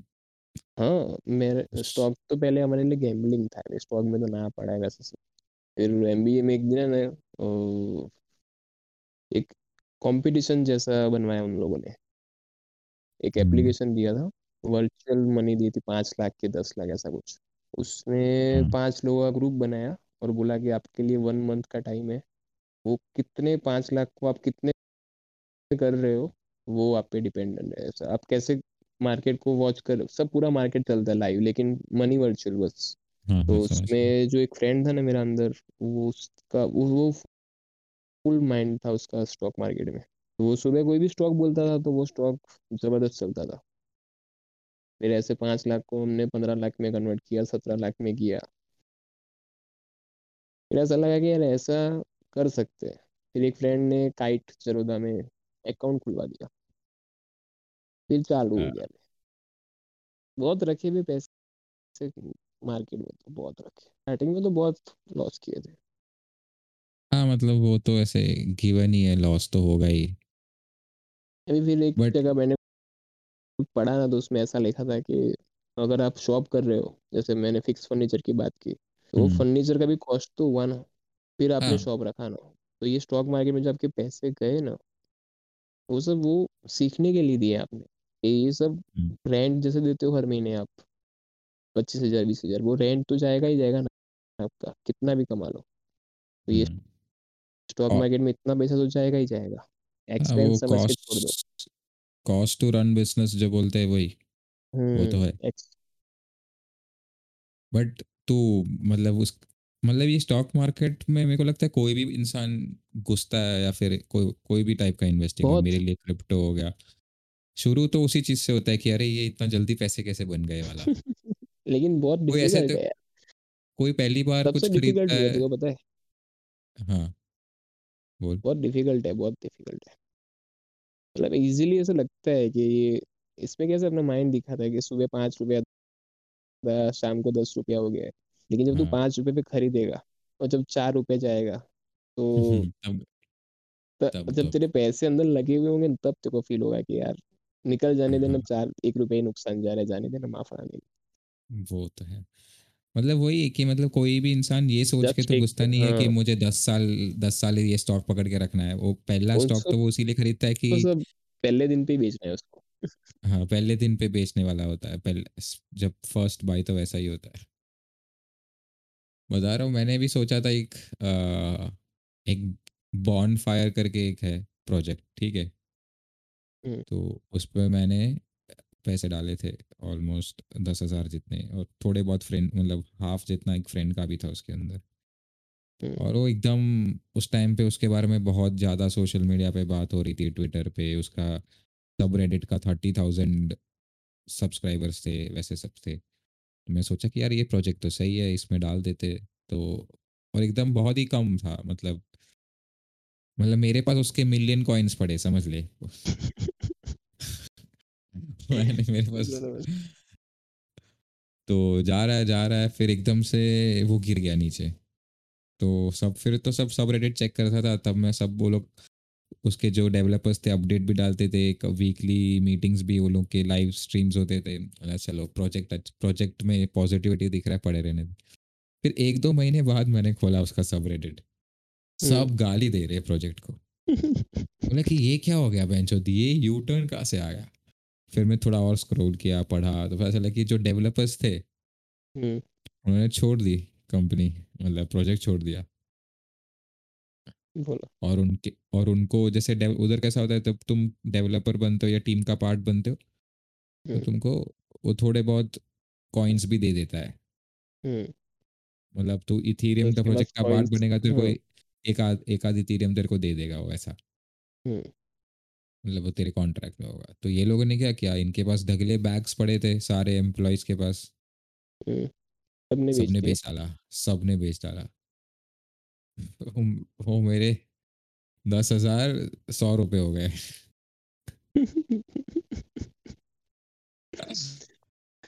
मतलब सोचा पढ़े कि के इसको बेच अब दिया। क्या पड़े, कौन बेच के क्या करूंगा मैं 100 रुपये का। मैं तो 100 रुपये तो वो उधर ही 100 रुपये का 10% तो वो उधर ही फीस ले लेगा, गैस फीस ले लेगा कन्वर्ट करने में ही। तो कुछ बचा ही नहीं फिर तो। मतलब देखते हैं, मैं अभी भी इसको थोड़ा बहुत इधर उधर फॉलो करता हूँ प्रोजेक्ट को। ऊपर जाएगा तो ठीक है, बेचने का तो कोई पॉइंट बनता नहीं है अब। बट ठीक है, दूसरे प्रोजेक्ट्स में मतलब कवर अप हो गया है वो लॉस, तो मेरे को उतना ऐसे दुख नहीं है। बट एक चीज में जिसके लिए मैं ज्यादा थोड़ा सा एक्साइटेड नहीं, बट लुकिंग फॉरवर्ड वाला है, वो एनएफटीज के लिए है। तो मतलब अपन ने शायद बात नहीं किया ना एनएफटी के ऊपर नहीं, कभी। नहीं बात की है। तो मतलब अब करंट सिनारियो में तो एनएफटीज यूजुअली अभी तो सब ऐसे डिजाइनर्स और आर्टिस्ट यूज कर रहे हैं उनके आर्ट को ऐसे एनएफटी की तरह मिंट करके। एनएफटी हम्म। बेसिकली नॉन फंजेबल टोकन्स, मतलब तो उसका कॉपी नहीं बना सकता। जैसे अब तू कोई एनएफटी बनाता, जैसे तूने कुछ ड्राइंग किया, हम्म। उसका तूने एनएफटी करके कहीं पे अपलोड कर दिया, चल तूने उसका प्राइस रख दिया 2 इथीरियम, किसी ने हम्म। ले लिया। तो बराबर। अब वो बंदा उस तेरे आर्ट को कहीं पे भी यूज कर सकता है उसके कोई प्रोजेक्ट में, क्योंकि वो ओन कर रहा है। हम्म। और ऐसे ये सेम आर्ट और भी 10 लोग ओन कर सकते हैं, बट सबको ये अमाउंट पे करने का, मतलब एक तरीके से समझ के कॉपीराइट आता है उनके पास वो आर्ट का। यूज कर सकते हैं कहीं पे भी वो। हाँ। बाकी तो कोई दूसरा बंदा हो, वो अपने फ़ोन में गूगल में सर्च करके वो आर्ट डाउनलोड करके भी रख सकता है अपना वॉलपेपर बना के, बट फिर उसको कोई यूज़ नहीं कर सकता। बट वो ये लोग ऐसे रहे कि धीरे धीरे, बिकॉज एक स्मार्ट कॉन्ट्रैक्ट्स करके कॉन्सेप्ट होता है, वो मैं एक्सप्लेन नहीं करूँगा। उस वो सारे टाइप के क्या बोलते हैं, सेलिंग सेलर्स और बायर्स का काम इजी कर देगा। मतलब जो मिडिल मैन होता है, जैसे अब तो ईबे से कुछ खरीदता है तो ईबे तेरा मिडिल मैन हो गया, हम्म। तो वो चीज़ हट जाएगा। डायरेक्ट और अपने सेलर से खरीद सकते हैं। डायरेक्ट वही सेलर से खरीद सकता है। और वैसा कोई मिडिल मैन नहीं है, कोई तेरे को एक पर्टिकुलर चीज़ पे डिपेंडेंट नहीं होना है, सेंट्रलाइज्ड कोई यूनिट नहीं है जो तेरा कम्युनिकेशन एस्टेब्लिश करता हो, ये करता हो। और जो भी ट्रांजैक्शंस हो रहे वो वेरीफाइड होंगे बाकी के जो भी माइनर्स होंगे उनके ऊपर से। बहुत कॉम्प्लिकेटेड सिस्टम है क्रिप्टो, मेरे को लगता है मुझे वो क्रिप्टो ही समझने समझ में में ही नहीं दो, आता यार। क्रिप्टो मुझे समझने ही में ही समझ एक में नहीं साल आता। लगता है। मैं 1 साल से उसके ऊपर पढ़ा, 1 साल नहीं, 1 साल के ऊपर से हाँ, एक साल मैंने तो हुआ नहीं यार। डॉज को अपनी बात हुई थी लास्ट, डॉज में तूने डॉज से शुरू किया था ना तूने तो। डॉज लेके मेरा 1 साल होने आएगा अभी, थोड़े 1 महीने के 1-2 महीने बाद तो। ये सब इलीगल फिर एक्टिविटीज भी बढ़ जाएगी ना, इसलिए गवर्नमेंट ये सोच रही है डॉज ये क्रिप्टो के लिए। Back illegal. ट्रेस करना इतना मतलब डिफिकल्ट हो जाएगा, जैसे कैसे ब्लैक मनी अपने यहाँ पे बहुत है। तो वो तो वैसे भी हो रहा है ना, मेरे को नहीं लगता कि नहीं हो रहा है, ज्यादा इन होगा फिर। देख अभी मेरे गवर्नमेंट का एक रूल है, तेरे को पता है, अगर किसी के भी सेविंग अकाउंट में 10 लाख से ज्यादा की एंट्री अगर 2 महीने के अंदर हो रहा है तो हम्म उसका नोटिस आएगा। नोटिस हम्म, आएगा, ऐसे फॉर्मल नोटिस कि आपके में ये जो इतनी एंट्री हुई है तो उसका हाँ मतलब बेस है क्या है, कुछ क्या है। मतलब जैसे तेरे मम्मी पापा का तो आईटीआर होगा ही, तो हाँ वो कर सकते हैं, लेकिन जिसका आईटीआर नहीं है वो 10 लाख का एंट्री 2 महीने के अंदर कर रहा है तो उसको प्रूफ हाँ दिखाना है मतलब कि हाँ। सस्पिशियस एक्टिविटी वाला हम्म। सिनारियो। हाँ। होता कैसे पता है देखो, गवर्नमेंट को ये मतलब बहुत सारे लोगों के पास बहुत सारा पैसा है। हम्म इंडिया में ऐसा ही तकलीफ है कि बहुत सारा पैसा है, दिखा नहीं सकते वो। तो समझ। सर्कुलेशन में बहुत है। हाँ। नहीं नहीं, सर्कुलेशन में अमीरों नहीं, सॉरी। तू समझ कि जो बहुत अमीर है ना, उनके पास बहुत हम्म। पैसा है, लेकिन वो दिखा नहीं सकते कि इतने पैसे। वो वाइट मनी तो दिखा सकते, लेकिन जो ब्लैक है वो दिखा नहीं सकते। तो हम्म। ब्लैक मनी को वाइट करना, वो क्रिप्टो से हो जाएगा उनका, समझ। हो नहीं सकता है ना, क्रिप्टो क्रिप्टो से एक वे है कि वो। नहीं, क्रिप्टो से अभी तो नहीं होगा, क्योंकि तू कोई भी तेरे को एक्सचेंज से खरीदना हो क्रिप्टो, हम्म। वो तेरा पैन कार्ड मांगते हैं। हम्म। ठीक है, वो तेरा पैन कार्ड मांगते हैं और तेरा ट्रांजैक्शन बैंक के थ्रू होता है, बैंक के थ्रू ही क्रेडिट। होगा वो तो, हाँ समझ हाँ। गया मैं उसे। लेकिन जिसका आईटीआर ही नहीं है वो पैन कार्ड मांगा है ना, उसने तो आईटीआर थोड़ी मांगा है यार। हाँ, आईटीआर तो नहीं मांगा है उसने, वो तो है। मतलब पैन कार्ड तो देख 18 ईयर के पास किसी को मिल जाएगा, लेकिन उसका इनकम ही नहीं है कुछ, तो उसने 1 लाख का क्रिप्टो खरीदा कैसे? और वो प्रूफ ही नहीं है ना, मतलब गवर्नमेंट उसको पूछ ही नहीं सकती कि कैसे क्या है नहीं, कुछ। तू खरीद भी नहीं सकता ना। नहीं खरीद सकता है तो। नहीं देख,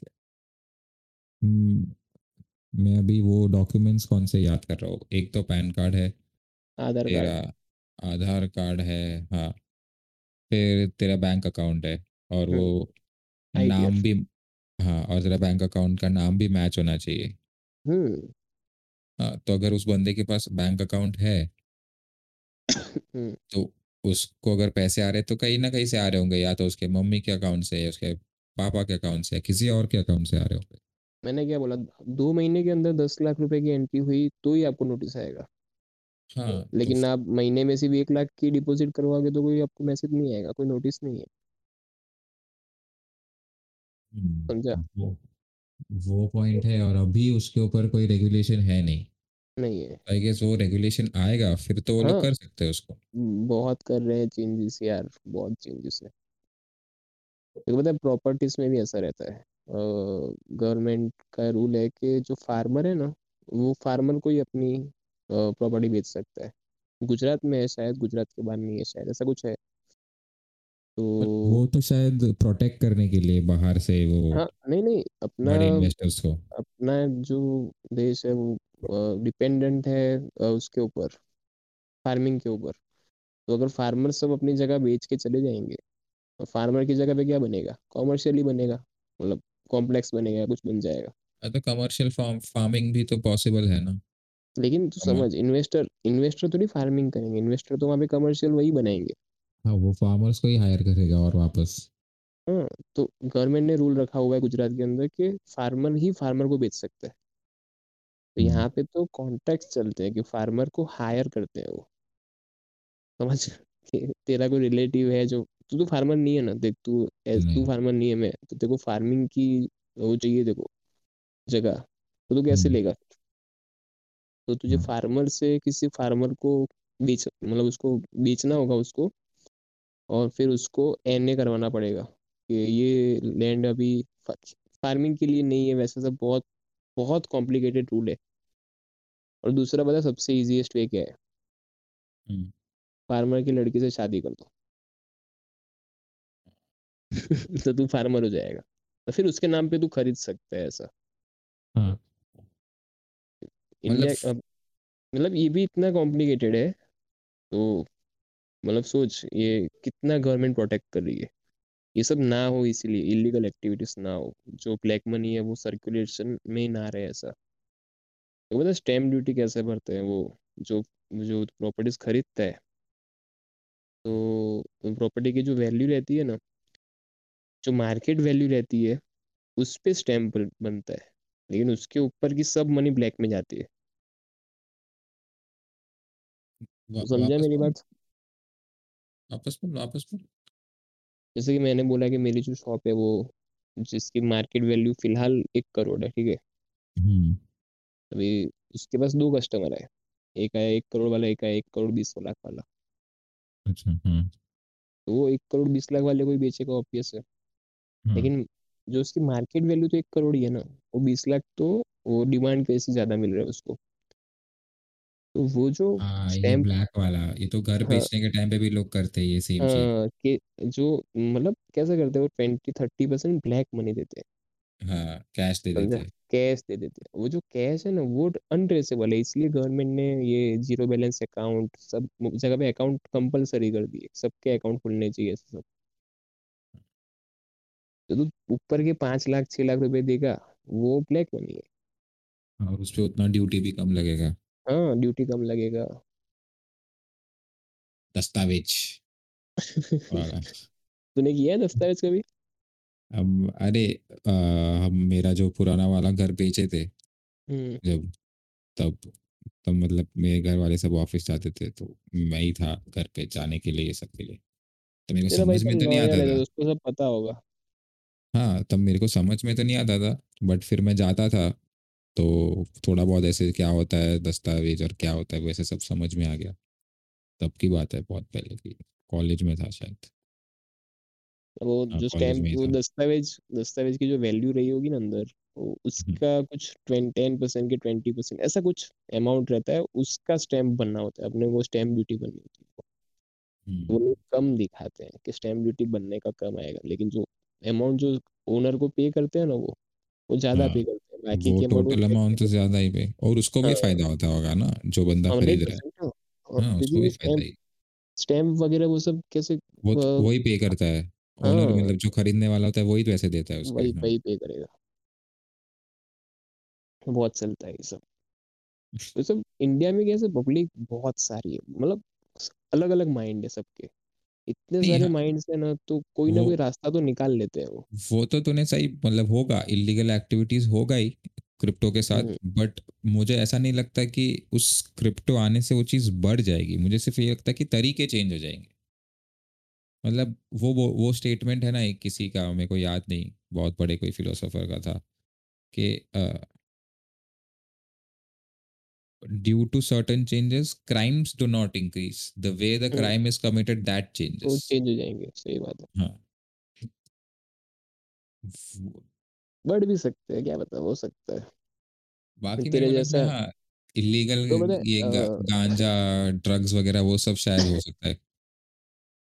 अपने यहाँ पे तो कहाँ होगा ये सब यार, ये अभी। अबे तेरे तो उस कभी उसमें जाना, क्या बोलते हैं, डार्क वेब वगैरह पे जाएगा कभी तो तेरे को पता चलेगा कि ड्रग्स और एसिड एलएसडी सब कैसे लोग बेचते खरीदते। और वो सब मोस्टली क्रिप्टो पे क्रिप्टो होता से, है अभी। हाँ हाँ, क्रिप्टो वो से होता क्रिप्टो है। से ही होता है। बढ़ इवन गया नहीं यार वो। वो पता है, अपने बेचारा PS Pablo play Escobar, station. बेचारा पेब्लो एस्कोबार, वो फ्लाइट, पूरी एक प्लेन रखा था उसने। उसको पता होता क्रिप्टो से हो सकता है, तो ये सब पैसे उसको छुपाने नहीं पड़ते ना यार। वो अलग बात। वो तो है बेचा, वो अपना थोड़ा पैसे भी बचा सकता था। हम्म। तेरे को पता है अपने ने वो कोविड लॉकडाउन के टाइम पे खरीदा था अकाउंट प्ले स्टेशन वाला, हम्म। गेम्स के साथ हम्म। वाला अकाउंट आता है हम्म। खरीदने का। हाँ। हाँ। तो वो चीज़ वो टेलीग्राम पे होती है, और हम्म। वो जो सेलर्स होते हैं हम्म। वो भी बिटकॉइन में पेमेंट रिसीव करते हैं वो लोग। मतलब तुम क्या बात कर बिटकॉइन रहा में है? पे, हाँ, उनको तुम बिटकॉइन में पैसे दे सकते हो। वो लाइक प्रेफर भी उनको करते हैं बिटकॉइन वॉलेट से पे, मतलब उनके इसीलिए वो रेफर करते होंगे ना, क्योंकि वो अनट्रेसेबल, मतलब इतना जल्दी ट्रेस नहीं हो सकता वो। नहीं हो सकता। भाई तू उसको यार 1,000 रुपये वाला अकाउंट है, शायद वो दिन के 10 अकाउंट बेच रहा है सपोज। 10,000। महीन हाँ, तो महीने के 3 लाख रुपए का उसके उसके अकाउंट में पैसे आ रहे हैं, जो जिसका कोई हिसाब नहीं है। समझ, वो हाँ, क्या दिखाएगा आईटीआर में के वगैरह में सब में। वही। और वो ऐसा भी नहीं कि वो सिर्फ इंडिया में बेच रहा है, वो पूरी वो इसमें बेच रहा बाहर है से ना। भी बेच रहा है सही, हाँ, तो इजीली वो बिटकॉइन तो आराम से एक्सेप्ट कर सकते वो बट वो सही था वो अकाउंट वाला, मतलब हैं। अपने लिए तो। मस्त है वे, ऐसे इंडिविजुअल वरदान तो है। उसमें तो। हाँ, तूने उसके बाद कभी लिया है? मेरा प्ले स्टेशन वेदांत लेके गया है बे। अच्छा, वो लेके चला गया तेरा? हम्म, जब से ऐसे उसके कैसे? एग्जाम खत्म हुए तब से लेके गया है वो। अच्छा। मेरे को भी शॉप के बाद से टाइम नहीं मिला ही नहीं यार। सही है एक ये। महीना ये शॉप बनाने में लगा, 2 महीने से शॉप पे हूँ, 3 महीने से तो कोई मूवी वगैरह भी कुछ नहीं देखा है मैंने। हाँ, मतलब अब तूने वो अभी फ्री फ्री दिमाग पड़े हैं। दिमाग में लेकर ना ठान लिया है तेरा दुकान का, बट तेरे को मजा भी आता होगा, ऐसा थोड़ी है कि तुझे मजा तो पसंद नहीं। बहुत है, तो मस्त है, मस्त। अपनी चीज है यार, सब मैं बोल रहा हूँ, उनके स्टोर भी ऐसा मस्त बनाया है कि अपने को ऐसे जाने की इच्छा होगी, चलो शॉप पे चलते हैं, बैठते हैं। वही, तू विद मेरा तेरे जैसे पॉडकास्ट बजा तेरे दुकान पे जब लोग कस्टमर्स आ रहे हो। गाली कम दिन तू पॉडकास्ट में तो बजाऊं मैं। मैं कहा देता संस्कारी हूँ गाली, पॉडकास्ट, संस्कारी पॉडकास्ट है। संस्कारी नहीं है, बट गाली तो नहीं होता है उतना, शुरू शुरू में थोड़ा होगा, बाद में तो नहीं है, मेरे हिसाब से तो याद नहीं है। गाली नहीं बट गंदगी है। बहुत है गंदगी साले। गंदगी है, गाली नहीं बट गंदगी तो है तेरे ओपन माइक में भी को। करता है गंदगी। अरे बिंदास, वही करता हूँ मैं। वो वही मतलब मैंने एक बार तो ऐसे कॉर्पोरेट एनवायरनमेंट में एक ओपन माइक हुआ था, मतलब क्या बोलते हैं, कॉर्पोरेट वाले थे बरोबर। हाँ मतलब एक एड्रेस करके जगह है यहाँ पे जहाँ पे कोवर्किंग स्पेस है, वहां पे किया था, तो मेरे को तो लगा कि ऐसे यंग लोग होंगे काम करने वाले, इनको तो हम्म, मजा आएगा, बहन चोद सबके सबके सब एकदम वो एस क्रेंच करके, एस होल क्रेंच करके बैठे थे। हम्म। अच्छा, मेरे को तो आजकल ऑडियंस पे गुस्सा आता है, तुम बेवकूफ हो कि मैं चूतिया हूँ, मुझे नहीं समझ में आ रहा। पर अहमदाबाद की, अहमदाबाद में अच्छे अच्छे लोग बहुत सारे हैं, लेकिन ये जो क्राउड है, नहीं देखो क्राउड, अगर ये तू और बड़ी सिटी में जाएगा तो इससे बेटर क्राउड मिल सकता है तेरे को। नहीं, वो तो नो डाउट क्राउड हर जगह पे है, मतलब तू कभी मुंबई में भी जाके करेगा तो जरूरी नहीं है, मैंने जब एक बार किया था वहाँ पे तू वडोदरा बांद्रा में भी में, तो गया था ना। वडोदरा में मेरा काफी मेरे को अच्छा क्राउड दिखा है। हम्म। मैं बांद्रा में एक बार किया था, तब उधर क्राउड उतना अच्छा था, बट फिर पता नहीं बीच में वो लोग का भी मूड मर गया, वैसा टाइप था। क्राउड से तो आई गेस उतना फर्क नहीं पड़ता, आई गेस वो तो मैं ऐसे ही मेरा फेलियर किसी और पे डालने के लिए, ब्लेम करने के लिए बोलता हूँ, बाकी तो मेरे को पता है। मेरा मटेरियल ही है। तो तू मटेरियल चेंज करता है कि हर ओपन माइक में सेम ही रहता है तेरा? नहीं नहीं नहीं, ऑलमोस्ट हर ओपन माइक में मैं एक नया जोक ट्राई करता हूँ, वो मेरा सा रूल टाइप है, ताकि मैं हमेशा लिखता वो रहूँ बाकी कुछ। सब सेम। हाँ मतलब हर जोक नया, एक जोक नया, ऐसा एटलीस्ट हर ओपन माइक। 5-7 मिनट का रहता होगा। 5 मिनट। बाकी सब जो तेरे वहाँ पे आते हैं वो सब अच्छे होते हैं। हम्म, काफी लोग हैं जो मुझे ऐसा लगता है कि बहुत अच्छा लिखते हैं, काफी लोग ऐसे भी है जो मेरे को लगता है कि हैक जोक्स मस्ती करने करते आए। हैं। नहीं नहीं, मस्ती करने है या फिर उतने सीरियस नहीं है, और काफी लोग का मेरे को ऐसा हैक जोक्स भी लगता है, मतलब हाँ मतलब ये तो क्या कोई मीम था ऐसा। वैसा वाला भी होता है कभी कभी, बट ठीक है, अब सब लोग का अलग स्टाइल है, मैं किसी को देखता नहीं हूँ, मेरे को बस अपने से मतलब अपना करना है अच्छे से, वही है मेन तेरा तो। तो होगा भी अच्छा बे, तू तो साले पैशनेट है इसके बारे में, तू तो जाएगा इसके अंदर। हाँ मैं तो दिमाग से तो मैं घुस चुका हूँ अंदर है, बस वो हम्म। बाकी तो टाइम के साथ ही दिखेगा, मतलब ऐसे कुछ 1-2 साल में होने वाला है नहीं, 6-7-8 जितने भी साल लगे, करना तो यही है। शायरी वायरी लिखने रख तू यार, फिर जाकिर खान जैसे नहीं, अभी देख शायर बन गया है, ऐसा तो बन जाना फिर। पार्ट टाइम क्या वो क्या, चलता रहेगा। डायरी डायरी वायरी तो नहीं, मेरा एक ऐप है शायरी, उसमें। शायरी लिखने को बोल रहा अबे जान है बहन चोद, शायरी हूँ। अबे किसी, शायरी पोएम्स जाकिर ये सब की बातें मत कर मेरे सामने। जाकिर खान देख, अब स्टैंड अप, स्टैंड अप मेरे को अगर सच करा बताऊं, कि स्टैंड अप में मेरे को जाकिर नहीं पसंद, सच बता रहा हूँ। अबे स्टैंड अप में करा कि कम हो तो शायरी में निकल जाएगा तेरा खर्चा मैं पानी ऐसा। इसीलिए तो मैं ये पॉडकास्ट पे गंदगी मचा रहा हूँ ना, कुछ और है जाकिर मेरे खान, पास। जाकिर खान अच्छे अच्छे लिखता था स्टार्ट में, पता नहीं। मैं तो पता है कब से लिखता हूँ जाकिर खान को, जब वो पहली बार कोई कंपटीशन में स्टैंड अप करा था ना, तब से। अच्छा, मैंने भी कुछ मत, ऐसा ही देखा था उसका, वो कुछ AIB दिवस करके कुछ उन्होंने कोई शो नहीं किया था उससे पहले, उसमें। उससे भी पहले ना एक स्टैंड अप कॉमेडी का कोई बहुत सस्ता स्पॉन्सरशिप वाला समझ लेना शो था, अच्छा उसमें मैंने उसको देखा था। फिर एआईबी दिवस आया था। अच्छा, नहीं मेरे को बस उसका शुरू में थोड़ा अच्छा लगता था, उसके बाद से तो नहीं मेरे को, मतलब कॉमन ऐसा वैसे सब कॉमेडियन नहीं सेम। पसंद, ऐसा हाँ, इंसान तो सही, बहुत सही बहुत लगता है जोरदार है, उस। बहुत जोरदार है। हाँ बाकी ऐसे कॉमिक्स तो मेरे को उतना फनी नहीं लगता है, मेरे लिए नहीं। ऐसे भी इंदौर के सब शायर ही फेमस है बे, स्टैंड अप कॉमेडी से ज्यादा शायर ही करते हैं वो। हाँ यार, पता नहीं, मेरे को तो नहीं समझ में ही नहीं आता शायरी और पोएम्स। मतलब पोएम ऐसा लगता है कि इम्पोर्टेंट है बहुत, बट वो पोएम अकेले, ऐसे ये ओपन माइक्स में कभी कभी मिक्स वाले भी होते हैं, तो ये लोग चार कविताएं, 4 लाइन की कविताएं लिख के भी आ जाते हैं लोग, हम्म। ठीक है। वो लोग ऐसे एक्सप्रेशन और इमोशन के साथ पोएम बोलते, मेरे को पीछे हंसी आती है। बट मैं नहीं हंसता क्योंकि मैं इंसान अच्छा हूँ। आह, बट मेरे को नहीं समझ में आता है, तुम्हारा पोएम है तो तुम इंस्टा पे स्टोरी बना के डालो या पोस्ट बना के डालो, नीचे अपना नाम लिख देना। क्यों इतना मेहनत करके इधर आके बोल रहे हो? देख, पोएम्स में या तो पोएम अच्छा नहीं है तो हम उसको बोल नहीं सकते कि तेरा पोएम अच्छा है, बाय डिफॉल्ट ये हम्म, अज्यूम करना पड़ता है कि हर कोई पोएम अच्छा है। अच्छा। बस वो सुनने वाले के पास होता है कि अच्छा नहीं है, अच्छा ये तो मैं अगर कॉमेडी में करूँ तो नहीं चलेगा ना। नहीं मुझे चलेगा अच्छा लगता साला। है बोल के नहीं करो सब कर सकता, तो तुम आए क्यों रहे हो? तुम लिख दो, स्टोरी डाल दो, आके तुम फॉलोअर कम दूसरों होंगे का। ना बेचारे के, फॉलोअर्स कम होंगे ना उसके यार। अबे तो इधर आके करेगा और फॉलोअर्स कम होंगे, चूती है क्या? बढ़ेंगे नहीं तेरे इधर आके, अनलेस तू हॉट लड़की है और तू स्टेज पे थोड़ा क्लीवेज दिखा रहा है तो तेरे बढ़ेंगे, मुझे नहीं। फिर तो शायरी अच्छी हो कि ना हो, क्या फर्क पड़ता है। फिर तो हाँ, फिर तो शायरी अच्छी हो ना हो क्या फर्क पड़ता है, as long as you are not fat.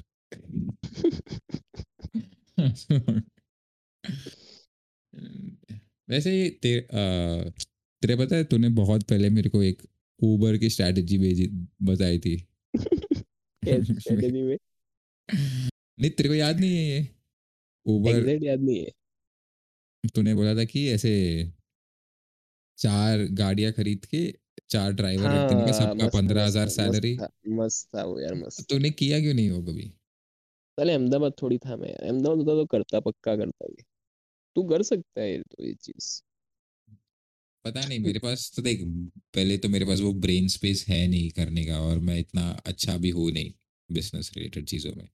देख इसमें कैसा है पता है, अगर जो और पहला इन्वेस्टमेंट की चाहिए भाई, 4 गाड़ियां, और वो ड्राइवर लोगों के गाड़ियां लेने जाओ तो फिर उनको सैलरी नहीं देख सकते तुम। माइंडसेट है, देख अपना माइंडसेट है। जब मैंने बिजनेस शुरू किया ना, तो जो फर्स्ट मंथ था ना बहुत डिफिकल्ट था। मतलब जब तक वो पब्लिक को अवेयरनेस हो, यहाँ पे चीज़ मिलती है, ये मिलता है, वो सब, तब तक वो बहुत बहुत डिफिकल्ट था वो समझ।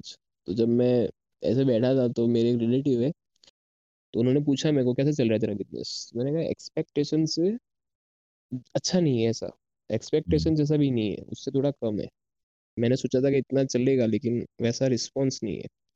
उन्होंने बोला तो क्या हुआ, तो एक काम कर, हिम्मत नगर करके यहाँ पे जगह है, इधर से हाँ हाँ हाँ। डबल बड़ा है। बोले तू वहाँ करते ना ये स्टोर। मैंने कहा यार एक ही महीना हुआ है यहाँ पे। बोले यहाँ पे किसी और को बिठा दे, उसको सैलरी हम्म पे कर, तो नया स्टोर ओपन करते। मैंने कहा यहाँ पे इतना इन्वेस्टमेंट किया है, अभी तो सब खत्म हो गया है मेरा, वहाँ कैसे? बोले तुझे कहाँ इन्वेस्टमेंट करना है, बैंक करेगी ना इन्वेस्टमेंट, तुझे थोड़ी करना है। मतलब वो कैसे इतना एकदम नॉर्मल बोल रहे हैं समझ। सब मतलब बैंक उसने वो से मिल। कितना किया होगा, तब जाके अभी उसको देख ये तू, कॉन्फिडेंस आया कि बैंक अबे कर रहे थे। वो one of the richest person है समझ ले, अहमदाबाद के अंदर। अच्छा। उन्होंने ऐसा मतलब एकदम फ्रैंकली, और वो समझते हैं कि इसके माइंड में ये चीज डालने से ये थोड़ा कॉन्फिडेंस आ जाएगा इसको कि नहीं नहीं कर सकते हैं अपने भी। मेरे को बोले ब्रांड बना दे तू अशोक कुमार रंग, मतलब तेरी जो स्टोर है ना वैसी तू 5-6 खोल दे ना, अलग अलग जगह पे। तू मत बैठना वहाँ पे, तू कंप्यूटर सिस्टम बना दे वहाँ पे एक अच्छा सा। मतलब फ्रेंचाइजी जैसा बनाने को बोल हाँ, रहे थे वो। फ्रेंचाइजी अच्छा सा मार, एक ब्रांडिंग कर दे तू पूरा। और हम्म अपने ऐसे सोचते तो ऐसा लगता है कि यार साला हो जाएगा तो कितने कितना इजी हो जाएगा सोच। अभी यही चीज तू गाड़ियों के अंदर सोच, तू बोल रहा है 4 गाड़ी खरीदनी है, लेकिन 4 गाड़ी तेको खरीद खुद के पैसे से खरीदना है, तेको बैंक से खरीदना है। बैंक तेको हम्म लोन देगी, तेको बनना है ईएमआई। वो ईएमआई तेको कहाँ से बनना है, जो तू कमाएगा उसमें से बनना है। हम्म खुद के पैसे थोड़ी देने हैं उसमें यार। अगर तू एक गाड़ी ले रहा है ना, तो तेरा ईएमआई आएगा 7,000 8,000। ठीक है, इतना तो तू मंथली कमाएगा ही नहीं यार उस गाड़ी में से।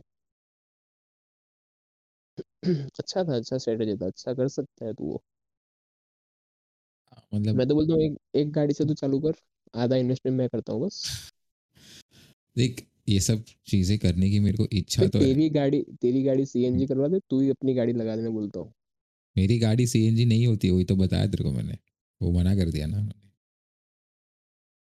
कर सकते इको ही खरीदने की। बहन चोदी को, यार इको ही आता है यार इधर, मेरे को कितनी बार ऐसा हुआ पता है कि सिर्फ इको आता है, मेरे को इको पसंद ही नहीं। हम एक बार ऐसे बैठे थे तो, बोलना नहीं चाहिए था मतलब, ये मस्त स्टोरी है ये। एक बार हम सब फ्रेंड्स बैठे थे तो रात को पार्टी चल रहा था, तो पिज्जा मंगवाया हमने फिर इससे, हम्म, हाँ जोमेटो से। तो जो डिलीवरी देने आया ना, तो हाँ मस्त एकदम मुसलमान इंसान था वो, बरोबर दाढ़ी वाड़ी हाँ फुल। हाँ हाँ। तो एक दोस्त फुल टूल था, तो वो डिलीवरी लेने गया ना, तो लेके हंसते हंसते वापस आया कि ओसामा बिन लादेन डिलीवरी दे। वो बंदा, उसको पेमेंट नहीं किया, वो वहीं पे खड़ा था। फिर कुछ ऐसे ही बोला होता वो? है मतलब। अरे एकदम उसको वैसे गुस्से जैसा मतलब लग रहा था। हम सब ऐसे हाँ। हम फुल हंस रहे थे ऐसा सब। मतलब वही कैसा लगे कि मतलब उसमें तेरे मतलब को अगर ओसाम। अपना अपना नसीब ही ऐसा है कि अपने जोमेटो पे, ये उबर पे, ये सब ऐसे ही बंदे मिलेंगे तेरे को। नहीं, मेजोरिटी ये सब वैसे ड्राइवर लोग हैं, लोग ये सब वैसे लोग हैं, सही मुस्लिम्स ही बात है। है। हाँ काफी हाँ, लोग सही बात है। मुस्लिम्स हैं। अरे मतलब ऐसे मुस्लिम्स में जोक्स तो मतलब बहुत मतलब इजी है वैसे। बहुत। वो मेरे एक ऑफिस में हुआ था एक सीन। तो ऐसे हम लोग चार लोग बैठते थे। और वो कैबिन जैसा था, तो चार बताया लोग था ये सब। चीज, हाँ बरोबर हाँ। सुना है मैंने ये। RFID वाला स्कैन कर रहा था वो बंदा, तो साउंड आता है ना टिंग टिंग करके, हम्म। स्कैन करते तब तो एक बार किया आवाज आया, बट वो खुला नहीं दरवाजा, दूसरी बार किया वापस आवाज आया, सुना नहीं। और ये बंदा मतलब जो बंदे की हम लोग बात कर रहे वो बंदा मुस्लिम था, और ऐसे दाढ़ी वाड़ी थी उसकी। तो ऐसे 3 4 बार आवाज आया, उसके बाद ये वापस अंदर आ गया फाइनली खोल के। तो मेरे दोस्त का मैसेज आता है कि अच्छा थैंक गॉड, मुझे लगा कि वो बॉम्ब प्लांट कर रहा है बाहर। मैंने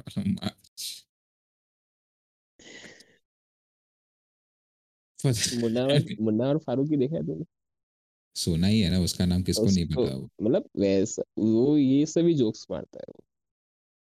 हाँ बट उसके प्योर कुछ डार्क नहीं होते, मेरे को कभी उसका जोक डार्क नहीं लगा, पॉलिटिकल करता है वो।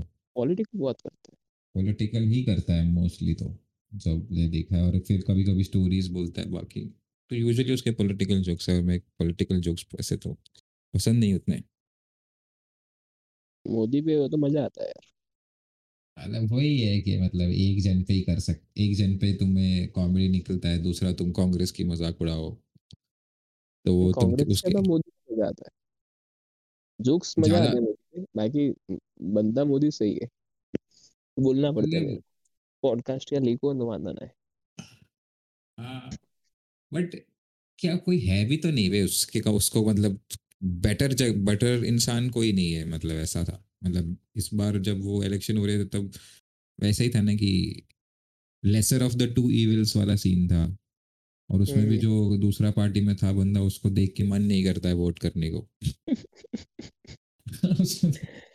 चिंता पता मत नहीं कर, मैं। केजरीवाल केजरीवाल जीताएगा सबको, अभी देख केजरीवाल आएगा सब वो भी जगह। तो, वो भी मेरे को लगता है बीजेपी जैसा ही हो जाएगा थोड़े टाइम में।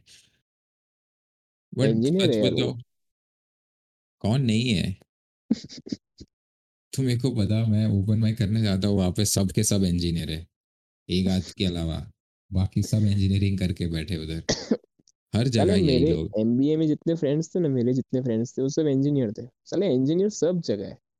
अरे सभी जगह मेरे को कभी कभी लगता है कि क्यों कर रहे हैं, 12th के बाद 4 साल इंजीनियरिंग स्कूल में ही घुसा हाँ, दो, सही में फिर सही में 16 साल डायरेक्ट। बाद ही निकालो बाहर लोगों को। मेरे एमबीए में जितने भी फ्रेंड्स थे सब इंजीनियर थे। मैं अकेला ऐसा था कि जो कॉमर्स बैकग्राउंड से था, वो सब पढ़ते थे। मैं क्योंकि सब सेम रहता है। जो 11 12 सब में है वैसा ही रहता है एमबीए में। मतलब कोई कमी नहीं है इंजीनियर्स की ऐसा। तो मतलब अगर खुद इंजीनियर है। हाँ मैं खुद इंजीनियर हूँ वैसे। डॉक्टर्स की तरह इंजीनियर भी अपने कार पे ऐसे इंजीनियर लिखाना शुरू कर देना तो हर गाड़ी हम्म, ऐसी निकलेगी। सही सब में बात है। EG EG लिखा होगा, ENGG। डॉक्टर भी आगे या ईयर लिख के फिर डिया लिखता होगा। और डॉक्टर डॉक्टर भी। भी ऐसे करेगा।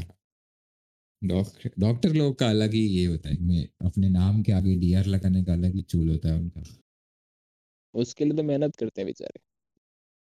हाँ बट कोई ठीक है, तो सीए भी करता है। सबसे पहले तो फेसबुक का नाम चेंज करते हैं, वो डीआर लिखते हैं आगे। सब जगह भाई, सब जगह, सब असल में जगह नहीं। एमबीबीएस किया है तुम लोगों ने, एमबीबीएस में थोड़ी डीआर लिखना होता है, एमबीबीएस तो कोई भी कर सकता है यार। क्या वही तो, वो एक साल बैठ के वेब एमडी वेबसाइट पूरी पढ़ डालो, तुम्हारा हाँ, एमबीबीएस हो गया। हो गया एमबीबीएस। तो इतने आसानी से अपने बोल रहे हैं कि एमबीबीएस हो गया, मैं तो, मेरे को तो उतना है भी नहीं, मेरे को ऐसा लगता भी नहीं कि अपने फोकट में ही देते हैं इन लोगों को इतना रिस्पेक्ट। डॉक्टर्स को, तुम तुम्हारा काम करो, हम भी हमारा कर रहे हैं। ऐसा लगता है कि ऐसे, मेरे को तो गॉड, डॉक्टर्स को गॉड कॉम्प्लेक्स होता है, मुझे ऐसा फील होता है। गॉड कॉम्प्लेक्स पता है तेरे को? हाँ मतलब उनको लगता है कि वो उन्होंने ही बचाया उसको भी, डॉक्टर के मानने नहीं, मैंने मतलब हेल्प किया वैसे तो, सीरियस हाँ कंडीशन मतलब था, वो, मैं नहीं होता तो मर जाता ना वैसे से। मतलब वही उनको ऐसा लगता है कि हाँ मैं नहीं होता, वही तू जो बोला। मेरे को लगता है उसके लिए काफी लोग डॉक्टर्स बनते हैं, कि वो जो स्टेटस मिलता है ना हम्म। सोसाइटी में। बाकी ये अपने यहाँ पे वैसे, ही ऐसा है ना, यहाँ पे डॉक्टर्स को इतना मतलब ये रिस्पेक्ट हाँ देना, इतना फॉरेन में रिस्पेक्ट इतना इधर नहीं ही है। नहीं है, नहीं है, चूतिए उनको भी चूतिए में ही काउंट करते हैं सब के सब। अबे मेरे को नहीं, सही बताओ, क्या है तुम लोग, मतलब तुमने एमबीबीएस की ठीक है किया, तो तुम लोगों को ठीक करो ना जो बीमार है, वो तुम्हारा वो काम आगे। है, सही बात है। हाँ वो तुम्हारा काम है, लोग फिर उसको ऐसी इस तरीके से लेने लगते कि नहीं नहीं, मैं ये सोसाइटी में डॉक्टर हूँ तो मेरा ऐसा स्टेटस है, नहीं। अबे क्या स्टेटस, वही सर। और वो पता है कोई भी ऐसा नहीं लगता है मेरे को डॉक्टर के जो सही में लोगों की मदद करने के लिए बनता है। तो नहीं नहीं, कोई नहीं तुम करता है, इतना पैसा सही बात है। खर्च करते हो, अनलेस एंड अनटिल तुम गवर्नमेंट में से पढ़े हो, एम्स में वगैरह से निकले हो, हम्म। या तुमको तो तुम्हारा जितना भी पैसा खर्च किया है वो वापस चाहिए ही। तुम फ्री में तो किसी का इलाज नहीं करोगे। उससे ज्यादा चाहिए उसको, और भी वो 1-2 साल के अंदर ही चाहिए। हाँ वही, एक दो साल में चाहिए जो भी, तुमको तो पैसे मिलने भी लग जाते हैं इंटर्नशिप के टाइम पे भी, डॉक्टर्स को तो। सब जगह कमीशन होता है उनका यार, एक्सरे मशीन में, फिर ये अबे लेबोरेटरी जो में। दो मेडिकल शॉप में भी कमीशन लेके हाँ, रखते हैं वो लोग, सब वहाँ जगह उस कमीशन। कितने, एक मेरे साथ, मेरा यहाँ पे एक डेंगू हुआ था मेरे को, तब मैं डॉक्टर को दिखाया था, ठीक हम्म। है। और अभी उसने मेरे को फोकट में दवाई दे के रखी थी, वो भी महंगी महंगी वाली, जो वो पता है कोई कोई डॉक्टर्स खुद की दवाई बेचते, मतलब जैसे मैं गया चल था ये जो वो बंद। अहमदाबाद में तो ठीक है, यहाँ ईडर में कैसा रहता है, जो क्लिनिक रहेगा ना उसके सामने ही मेडिकल शॉप। ठीक है, तो जो हम्म। यहाँ पे तो कैसे पब्लिक इतनी पढ़ी लिखी नहीं है, तो वो गाँव के मजदूर वगैरह लोग आते हैं ना, तो हाँ डॉक्टर उसको जो दवाई लिख के देता है ना, उसके साथ कंपाउंडर बेचता है, भी इसको सामने लेके जा, या दवाई लेके दे उसको सामने से, मतलब वो अरे उसके हाँ, सामने उसका कमीशन फिक्स है, वहां से नहीं लेगा वो तो जाने ही नहीं देगा उसको। अरे ये तो मैंने, तो जब मेरा डेंगू हुआ था मैंने भी ये रिपोर्ट करवाई थी अपनी, ठीक है, ये डेंगू की। प्लेटलेट्स काउंट वगैरह की लिवर का। हम्म। तो उसमें एक लिवर में एक एसजीपीटी करके एक मेट्रिक होता है, हम्म। तो वो मेरा कुछ 90 था, जबकि उस पर्टिकुलर रिपोर्ट में लिखा था कि अ, इतना नहीं होना 90 चाहिए। नहीं, 70 कुछ था, उस रिपोर्ट में लिखा था कि 65 या 60 के बीच में होना चाहिए था, तो मेरा एक्सेस में था। हम्म। तो उसने मेरे को उसके कारण बोल दिया कि तुम ये लिवर का दवाई पी लो, जो वो खुद उसका भी जो टाई अप होता है ना दो तीन हम्म। मेडिसिन वालों के साथ उसमें से। हम्म। तो मैंने तो पिया, फिर मेरे को बाद में मैंने ऐसे सर्च किया थोड़ा कि मतलब बहनचोद ये दवाई क्यों दे रहा है, मेरे को कुछ खराब तो फील नहीं हो रहा। तो मैंने सर्च किया तो बोला कि 90 लेवल तो नॉर्मल है, जब तुम्हारा 3 टाइम्स बढ़ता है तब तुम्हें कुछ देखना चाहिए। और फिर मैं फुटबॉल खेलने जाता हूँ, वहाँ पे भी एक ऐसे ये यहाँ के बीजे मेडिकल कॉलेज में सब जॉब करते, आगे गवर्नमेंट कॉलेज में काम करते वैसे 2-3 डॉक्टर्स हम्म। आते, तो मैंने उनको पूछा, ये साले ने मेरे को ये दवाई दे रखा है, एक तो इतना घटिया दवाई है ये, पूरा मुंह का टेस्ट बिगाड़ देता है, और हम्म। पता नहीं मुझे ऐसा कुछ ज़रूरत नहीं लग रहा है इसका। तो उसने बताया कि तेरा क्या स्कोर है एस जी पी टी, मैंने बोला कि ये है, बोला कि वो तेरे को कोई ज़रूरत ही नहीं है लेने की, वो तेरा जब 3 टाइम्स होता है तब। उनसे डॉक्टर्स के अंदर ही डिफरेंस ऑफ ओपिनियन इतना आता है। पता है लोग बोलते भी है कि जब तुम्हें पैर में कुछ करवाना हो तो 2-3 डॉक्टर्स को कंसल्ट करो, दिखा के हाँ करो, बेंचो वो मतलब एक डॉक्टर सबका को अपनी कंसल्ट नजर करने में रहेगा। 1000 रुपए लग जाता है। इन डॉक्टर को तो दिखाओ। 3 डॉक्टर को दिखाओ बेंचो, और तीन, ओ एक के पास जाओ और बोलो कि ये, वो बोलेगा कि तू यहाँ से एमआरआई स्कैन करा, दूसरा बोलेगा तू यहाँ से एमआरआई स्कैन करा। मैंने ऐसे 2 एमआरआई स्कैन कराए बेंचो एक हफ्ते के अंदर। मेरा जब पैर जब मेरा घुटना जो वजह अगर घुट तूने एमआरआई स्कैन करवाया है तो वो डॉक्टर जो जिसने करवाया तेरे को और तूने हम्म, डॉक्टर चेंज किया तो वो डॉक्टर उसका एमआरआई स्कैन तो देखेगा ही नहीं कि नहीं ये नहीं, तो हाँ। आप नया करवा के आओ। अरे, ये सामने ही है क्लिनिक, वहाँ मेरी पार्टनरशिप है, वहाँ जाओ वहाँ करवा के आओ। और डॉक्टर्स खुद तेरे को पूछेंगे कि तेरा इंश्योरेंस है कि नहीं, और वो बोलेगा कि हाँ, तू अगर बोलेगा होगा इंश्योरेंस नहीं है, तो वो बोलेगा तो कि ये यहाँ से इंश्योरेंस करा लेना और 1 महीने बाद आके फिर से रिपोर्ट कराना और फिर एडमिट हो जाना। हम्म, क्योंकि उसको पता है फिर इंश्योरेंस तो वाला कोई आएगा उससे ज़्यादा पैसा कंपनी पे मिलेगा वो करेगी। उस। हम्म। हाँ, तो खुद के पैसे देने जाएगा तो शायद एसी वाला रूम नहीं लेगा। तू जितना जल्दी हो गया नहीं लेगा। डिस्चार्ज मांगने का ट्राई करेगा। और फिर तो वैसा भी जैसे बता, अगर तेरा इंश्योरेंस नहीं है तो तू प्राइस बोलेगा उसको यार कि थोड़ा कम ले ले या कुछ रीजनेबल ले ले। हाँ लेकिन अगर तेरा हाँ। इंश्योरेंस है तो तू उसको पूछेगा भी नहीं नहीं कि नहीं, एसी के रूम का कितना चार्ज किया तूने। कुछ वो वो तेरे अपने आप लिख देगा, 8 की जगह 10,000 लिख देगा वो। सब कुछ खुद कर देगा वो, मतलब तेरा वो कैशलेस वाला होगा फिर तो मतलब तेरे को कुछ आइडिया ही नहीं, वो तो, बस वो नंबर मांगते हैं वो लोग। वो तो ठीक नंबर हो जाएगा, फिर मांगते। भी बोलेगा 1-2 दिन रह जा आराम से अरे यार एकदम हाँ। रहे यहाँ पे। आसपास के देख मस्त गार्डन बनाया है मैंने, खेल वो यहाँ पे तू ट्रीट भी फुटबॉल बहुत की ऐसे मैच अच्छे देख। से करते हैं जब तू इंश्योर मतलब कैशलेस इंश्योरेंस लेके जाएगा कैशलेस और हो तेरे को, गया। ट्रीट भी ऐसा करेगा बहुत अच्छे से कि अच्छा ये इस आज मैंने बहुत सुबह सुबह उठ के बहुत पैसे कमाए। अच्छा। हम्म, एक ही पेशेंट में से वो भी। हाँ सही में, चल। चल एक, अ, कोई ऐसे सुनता तो ज़्यादा लोग है नहीं, बट स्टिल अगर तुझे किसी रेगुलर जॉब गोइंग इंसान को इन्वेस्टिंग के थोड़े टिप्स देने हो, बेसिक मतलब, ताकि वो चुतियाप ना करे जो तूने किया है शुरू शुरू में वैसा, मतलब जिसको पड़ी नहीं है कि मार्केट रिसर्च करना है या कर, मतलब उसको उतना टाइम है बस, उसको अपने म्यूचुअल पैसे। फंड बेस्ड है देख, म्यूचुअल फंड बेस्ड है। मतलब अगर नहीं पता है कुछ भी तो म्यूचुअल फंड कर। किसी के कहने पे तो मत ही आना यार। ये टेलीग्राम पे, इन सब पे, ट्विटर पे, इन सब पे बहुत टिप्स आते हैं ऐसा मत बहुत। बोल यार, क्रिप्टो में मैं ऐसे ही घुसा हूँ किसी के कहने पे, और फिर टेलीग्राम और पर ट्विटर। फिर तूने खुद रिसर्च किया, लेकिन पब्लिक को हाँ आदत हो होता जाती है है। कि पब्लिक को फिर ऐसे ही खुद का नहीं करना है, जो वो बोलेगा वही करना है। ये हाँ वो सीएनबीसी पता है, गलत है। ये सीएनबीसी ये सब जो भी जितने भी न्यूज चैनल है ना, वो सुबह सुबह आते हैं टॉप 20 स्टॉक्स देने हम्म। दिन के लिए। ठीक है, तो वो 20 स्टॉक बोलते हैं, तो उसमें से 7-8 ऐसे होते हैं जो उन्होंने बोला वैसा हो गया। हम्म। ठीक है, लेकिन जो 12 है जो वो लॉस कर रहे हैं, उसके बारे में तो बात ही नहीं करेंगे। वो मतलब एक तो है ना, ये टीवी वाला वन साइड कम्युनिकेशन है, वो सिर्फ बोलेंगे वो तुम सुनोगे, हाँ तुम बोलोगे वो सुनेंगे, ऐसा तो होगा ही नहीं। तो वो पूरे दिन यही बताएंगे कि हमने सुबह बोला था यस बैंक ले लो, तो यस बैंक अभी यहाँ चला गया है। बट अपने को लगता है कि साला यस बैंक लेना वो ब्लू चिप्स को मेंशन करेंगे फिर तो कोई पॉइंट ही नहीं हुआ ना, मतलब वो था। तो फिर। नीचे भी नहीं, कैसा होता है मार्केट बंद होने के बाद जो भी न्यूज़ आता है ना, उससे हम्म। अपने को पता चलता है कि कल तो यही होने वाला है स्टॉक में। और वो गैप अप ही होगा, तो वो तेरे हाथ में थोड़ी आएगा वो। समझ कि हम्म। यस बैंक को कोई बड़ा लोन रिकवरी हो गया उसका, यस बैंक 20 रुपए चल रहा है, देखो पता है कल उसके 5% 4% तो बढ़ने ही वाला है। लेकिन वो गैप अप होगा, तेरे हाथ में नहीं आएगा, तो उसको परचेस नहीं कर सकते मार्केट से पहले। वो शुरू ही 22 पे होगा तो खरीदेगा कैसे उसको। और वो सब ऐसे ही स्टॉक सुबह सुबह बताते हैं, लेकिन पब्लिक जो भी न्यू इन्वेस्टर होते हैं ना, वो सब यही देखते हैं, सीएनबीसी फिर ये सब। कोई काम का नहीं है, कोई काम, कुछ भी नहीं। जो है अपना है रिसर्च है यार। एक एक बुक पढ़ी थी मैंने, उसमें कैसे बताया था पता है, नाम बता ना बुक का। मार्केट का ही था कुछ, स्टॉक मार्केट का मस्त था। उसमें कैसे बताया था कि तुम्हें जो दिख रहा है ना, जो आसपास तुम्हारे दिख रहा है उसमें इन्वेस्ट करो। अगर तुम हम्म। कोलगेट यूज कर रहे हो तो कोलगेट में ही इन्वेस्ट करो।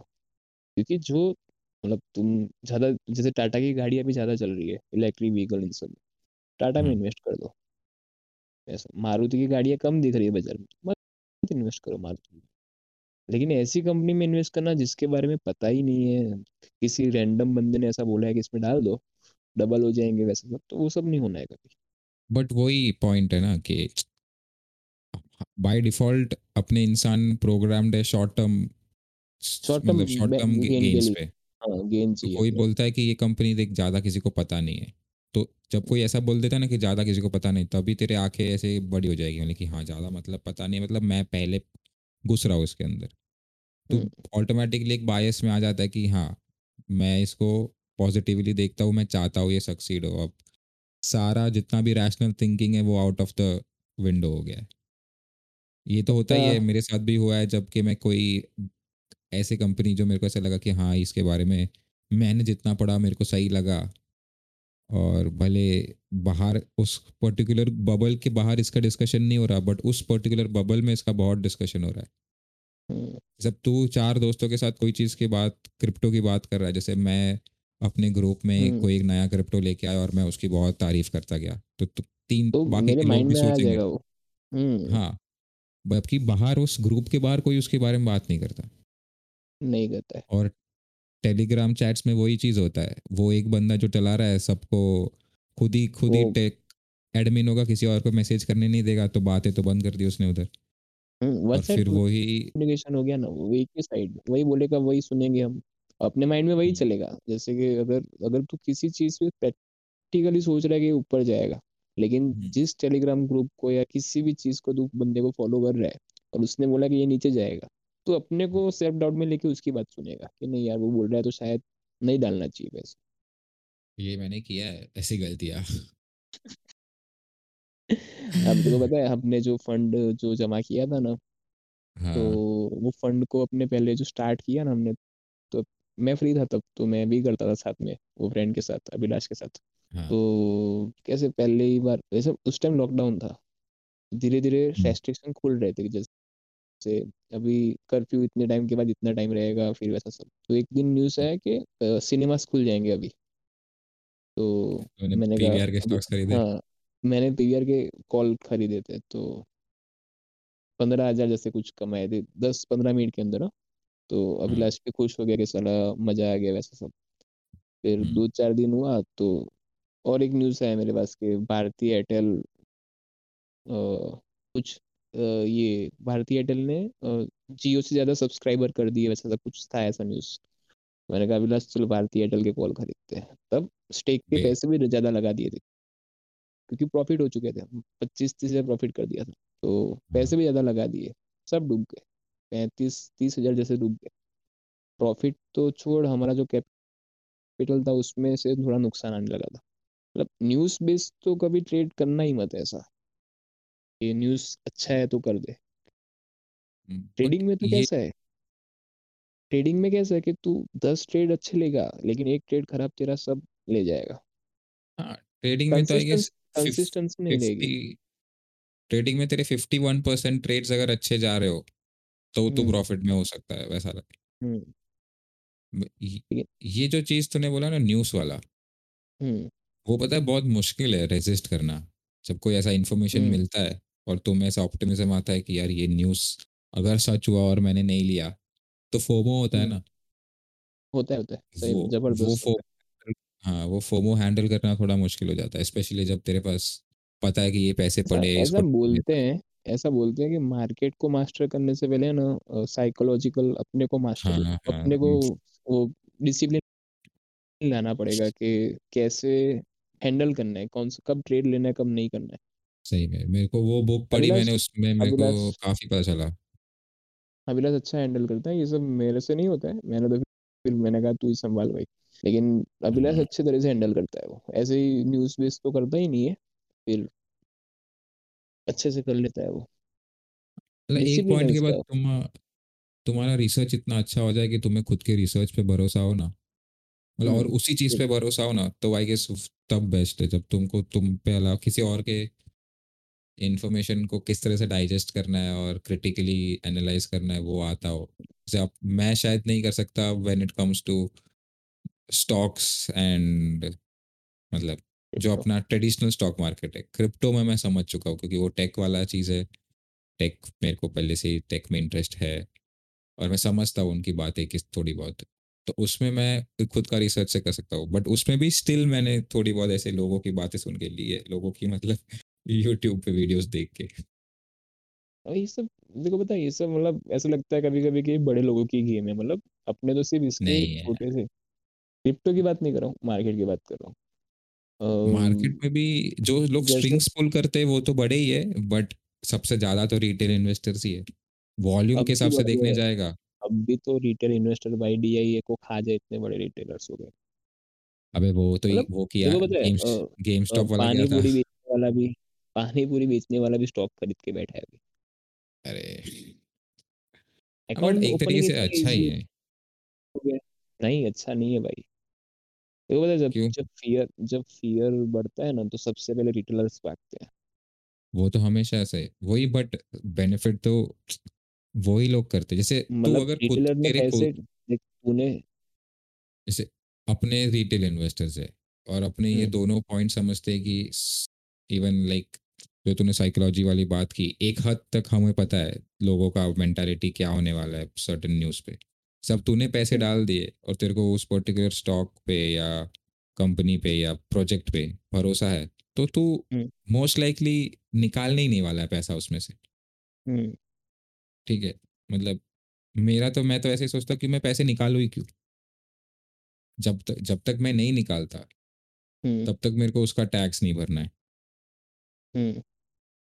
ठीक है, और ऊपर से वो जो मैंने तेरे को नहीं बताई थी बुक, द कंपाउंड इफेक्ट करके, हम्म। वो और एक और पढ़ी थी मैंने, मॉर्गन हसल ऐसा ही नाम था ऑथर का, द साइकोलॉजी ऑफ मनी करके। साइकोलॉजी मनी मेरी ऑन द वे। हाँ, तो उस दोनों चीज में इन्होंने हिस्टोरिकल डेटा से यही दिखाया है कि अगर तू 10 स्टॉक खरीदता है और हम्म। तू, मतलब ऐसे मैं एक एग्जांपल दे रहा हूँ उसमें से इंस्पायर होके पढ़ा, जो मेरे को एग्जैक्टली याद नहीं, तो तेरे उसमें से सारे स्टॉक चलना जरूरी नहीं है तेरे को प्रॉफिट कमाने के लिए ना। थोड़े बहुत स्टॉक्स होंगे जो एक्सेप्शनली अच्छा परफॉर्म करेंगे, एक 10% ऑफ स्टॉक्स, और बाकी एक डिसेंट स्टॉक्स होंगे जो तेरे को मॉडरेटली अच्छा रिटर्न्स देते रहेंगे, और थोड़े बहुत होंगे जो चुट चुके होंगे, मतलब कंपनी बंद हो गई, जीरो हो गया। बट इवेंचुअली अगर तू लंबे टाइम तक होल्ड करेगा, मार्केट के जितने भी उन्होंने, मतलब जब से मार्केट है तब से ही, मतलब उसमें तो उन्होंने मेजरली यूएस मार्केट ही मेंशन किया है, बट हम्म। जितना भी है, इवन थ्रू रिसेशंस, अगर you have stayed in the market through the recession, eventually you are only on the rise. मतलब अगर तू अपने पैसे नहीं निकालता और तूने कोई सारे अपने लाइफ सेविंग्स नहीं डाल दिए उसके अंदर, तब तक तो यार तुझे तो भी यार, ऐसा नहीं। देख मैं ऐसा बोलूंगा कि तू जो चीज 30 रुपीज पे लेके बैठा है और तेरे को लग रहा है कि ये हम्म, 15 रुपए जा रही है, उसमें रहना क्यों है फिर तेरे को? तू 25 में भी निकल जाना, फिर 15 में वापस ले लेना उसको। नहीं मैं तो, देख अब जो 30 रुपीज वाला अमाउंट है, वो एग्जाम्पल तो प्रोबेबली मतलब बोल सकता है कि एक लॉन्ग रन में ठीक है। देख मार्केट में कैसा है, जिसने प्रॉफिट बुक किया ना वही किंग है। मतलब यस बैंक जैसा शेयर अगर 400 से 15 रुपए आ जा रहा है, Yes Bank fourth largest bank in India, फिर तो यार कुछ भी हो सकता है ना मार्केट में। बट उसका इतना आने का रीजन भी उसका न्यूज़ और उसके साथ जो हुआ वो सब भी तो क्योंकि है ना। अपने अपने इन्वेस्ट किस पे करते हैं, उसकी बैलेंस शीट देख के, या वो कंपनी को पता है इतनी बड़ी कंपनी है यार, तो कैसे बंद होगा? लेकिन अंदर कितने फ्रॉड चल रहे हैं अपने को कैसे पता चलेगा वो? हम्म। उनको ही जब पता नहीं चला, उनके सीईओ जो थे राणा कपूर, उन सबको ही पता नहीं चला, तो अपने तक तो बात कहाँ से आएगी? समझ, तो अगर अपने 400 में लिया हुआ है और अपने को 20% 10% कुछ भी गेन मिल रहा है, तो अगर तूने बुक नहीं किया है वो प्रॉफिट, हम्म। यही सोच के कि लंबे रन में बहुत ऊपर जाएगा, लंबे अभी तो सोच, टाटा मोटर्स मेरा पहला परचेस टाटा मोटर्स था, मेरा स्टॉक स्टॉक मार्केट में प्राइस हम्म। था 425, 3-4 साल पहले। तो मेरे को ऐसे ही जब मैंने पहला अकाउंट खोला तो उन्होंने बोला कि पहला ट्रांजेक्शन करना ही पड़ेगा आपको, तो आपका अकाउंट एक्टिवेट होगा। तो मैंने कहा क्या खरीदूं बोलो, ब्रोकर था वो HDFC सिक्योरिटीज का। उन्होंने हम्म। टाटा मोटर्स खरीद लो, 425 चल रहा है, 450 जाएगा, 25 रुपीज का प्रॉफिट। तो मैंने खरीदे। अ, उसके बाद वो कभी 425 नहीं गया, लॉकडाउन में उसका प्राइस 80 रुपीज था। तो सोच, मैंने 425 में खरीदा 450 के टारगेट के लिए, सिर्फ 25 रुपीज़ प्रॉफिट के लिए, जिसका प्राइस 80 रुपीज़ तक भी मेरे को मिल रहा था। तो मैं क्यों अंदर रहूँ? तो समझ, मैं 450 जाएगा तो प्रॉफिट बुक कर सकता हूँ, या तो फिर मैं उसको जब नीचे जा रहा है तो छोड़ देने का उसको, उसे सस्ते में खरीदने का। हाँ, मैं वो नहीं मना कर रहा। तब तू सपोज तुझे नहीं पता कि पहले क्या प्राइस था और तू अभी नया है, तो तूने सपोज 450 में खरीद लिया, 425 में हम्म। खरीद लिया, ठीक है। फिर वो 80 पे गया, तो तू अगर तेरा तेरा बजट तेरे को अलाउ करता है, तो तू वो कर, और खरीद, एवरेज कर दे और उसको। खरीद। हाँ, जो बोलते हैं ना डॉलर कॉस्ट एवरेजिंग वाला जो कॉन्सेप्ट है। एक एक मेरा रिलेटिव मतलब फ्रेंड है यहाँ पे ईडर में, तो एक बहुत टाइम से मार्केट को फॉलो करते हैं, बहुत टाइम से। हम्म। लेकिन सिर्फ ये स्टॉक्स ही, और ये फ्यूचर ऑप्शन वगैरह कुछ भी नहीं। हम्म। तो एक ये अमेजोन वालों ने फ्यूचर रिटेल यानी बिग बाजार को खरीदने की बात की, हम्म। जो ऑलमोस्ट डन डील था। फिर रिलायंस ने उस पर केस किया कि ये नहीं बेच सकते इनको, क्योंकि रिलायंस का कॉम्पिटिटर है अमेजोन। तो उसका अपर हैंड हो जाएगा अगर वो खरीद लेगा तो जो उसका प्राइस था ना, रोज 5-10% की अपर सर्किट लग रही थी शेयर में, जब से ये बात आई थी कि अमेजोन वाला खरीद रहा है फ्यूचर रिटेल को। ओके। बिग बाजार बंद हो चुका है, बिल्कुल वो क्या बोलते हैं, इंसॉल्वेंट हो चुकी है कंपनी, कुछ भी नहीं उसके पास। बिग तो बाजार के फ्यूचर। फ्यूचर रिटेल उसकी कंपनी का नाम है, हाँ, पेरेंट कंपनी का नाम। पेरेंट कंपनी का नाम है, तो बिग हाँ, बाजार तो शायद चालू है अभी भी। चालू है, लेकिन कभी देखा है कि डी मार्ट में जाएगा नहीं, तो तेरे को डी। लाइन मिलेगी, लेकिन उसमें नहीं मिलेगा, क्योंकि वो एकदम, वो भी सिर्फ खर्चे भी नहीं निकाल रही है, ऐसा लॉस लॉस मेकिंग कंपनी है वो। हम्म। तो अमेजोन वाला खरीद लेगा तो उसके पास उसके जो भी जहाँ जहाँ पे उसके स्टोर्स है वो उसको एक्सेस कर सकता है, फिर वहाँ पे अपना स्टोर कर सकता है, हाँ। इजीली कर वो। सकता है। तो रिलायंस वाले ने केस किया कि ये सब कुछ एक्टिविटी इलीगल है, ऐसा कुछ। हम्म। तो जब तक केस किया तब तक वो अपर सर्किट में ही जा रहा था, जिसको देख के सब पैसे डाल के बैठ गए। तो मेरा एक फ्रेंड है ना, उसने 5 लाख रुपए डाले थे फ्यूचर रिटेल में, प्राइस था 90-95। ठीक है, तो फिर रिलायंस वालों ने केस किया, तो प्राइस हो गया 870। तो उसको कुछ 2 लाख जितना नुकसान आ रहा था, 1.5 लाख 2 लाख जैसा कुछ। तो उसको मैंने समझाया कि देख तू, या तो थोड़ा लॉस बुक कर ले, ऐसा फीलिंग नहीं रखने का स्टॉक में, छोड़ देने का। नहीं जा रहा तो क्या कर सकते हैं। हाँ, बोले नहीं, मतलब जाएगा वही। जाएगा। और तो वो तो। उस एवरेज करने के लिए 2 लाख रुपए और डाले, 7 लाख रुपए इन्वेस्टेड है उसके आज भी। और उस स्टॉक का प्राइस चल रहा है 45 रुपीज। हाँ, मतलब ये देखा, चेक किया मैंने, चा- 49। तीन 3-4 लाख रुपए का नुकसान होगा उसको।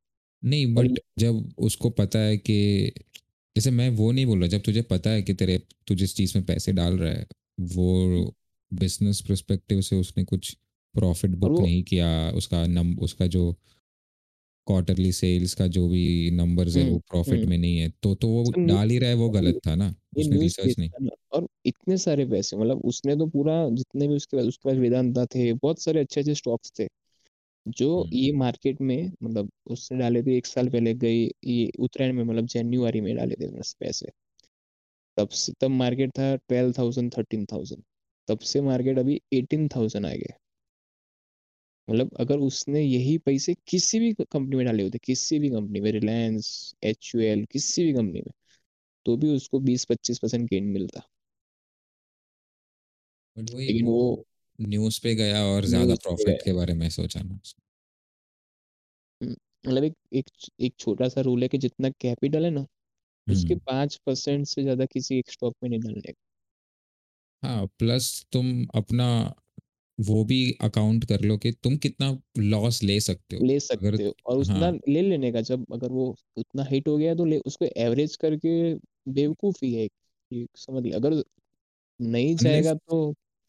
हाँ, अनलेस के तू उस पे श्योर है कि नहीं नहीं वापिस होगा ये चीज। हाँ, मतलब तो जैसे वो बड़े बंदा आज भी कंपनी। श्योर है, वो बंदा आज भी श्योर है कि ये 45 रुपीज कल 150 रुपीज होने वाला है। मैंने कहा यार, प्रॉबेबली मैं ऐसा भी नहीं बोलूँगा कि वो चीज़ गलत हो, कुछ भी हो सकता है। नहीं हो, प्रॉब्लम वो है। ये एक सब किस पे डिपेंडेंट है कि अमेजोन के वो ओनर के ऊपर कि वो ले रहा है कि नहीं ले रहा है। बाकी तो लॉस मेकिंग कंपनी है बिग बाजार, क्या फायदा। बोल, मतलब बिग बाजार ने जब कोविड हुआ था तब उन्होंने ट्राई किया था ये ऑनलाइन घुसने का। उससे पहले उनका हम्म, कुछ खास ऑनलाइन था नहीं, अभी भी नहीं है उनका। उनका वेबसाइट भी बहुत खराब है, हमने एक बार खराब है, ऑर्डर भी खराब किया। एप्लीकेशन भी खराब है उनका। हाँ, एक बार बिग बाजार से ऑर्डर भी किया था, 3-4 चीज़ें आई नहीं। स्टॉक में नहीं होगा, पैसे नहीं होगा हाँ, उनके पास स्टॉक के लिए। वही। तो अगर वो लोग इस चीज़ पे काम करें, और ये चीज़ पे इनके जैसे कंपनी को काम करना मुश्किल नहीं है। कंपटीटर आ गए ना यार, डीमार्ट देख। जैसे बिग बाजार डीमार्ट का ने। बिग बाजार का जो रेवेन्यू मॉडल, मतलब जो भी बिजनेस मॉडल है वो सेम ही था कि लोएस्ट प्राइस पॉसिबल देते थे वो। उससे लोएस्ट प्राइस में डीमार्ट देता है यार। डीमार्ट डीमार्ट तो तो अलग ही। क्या करता है भैंसो।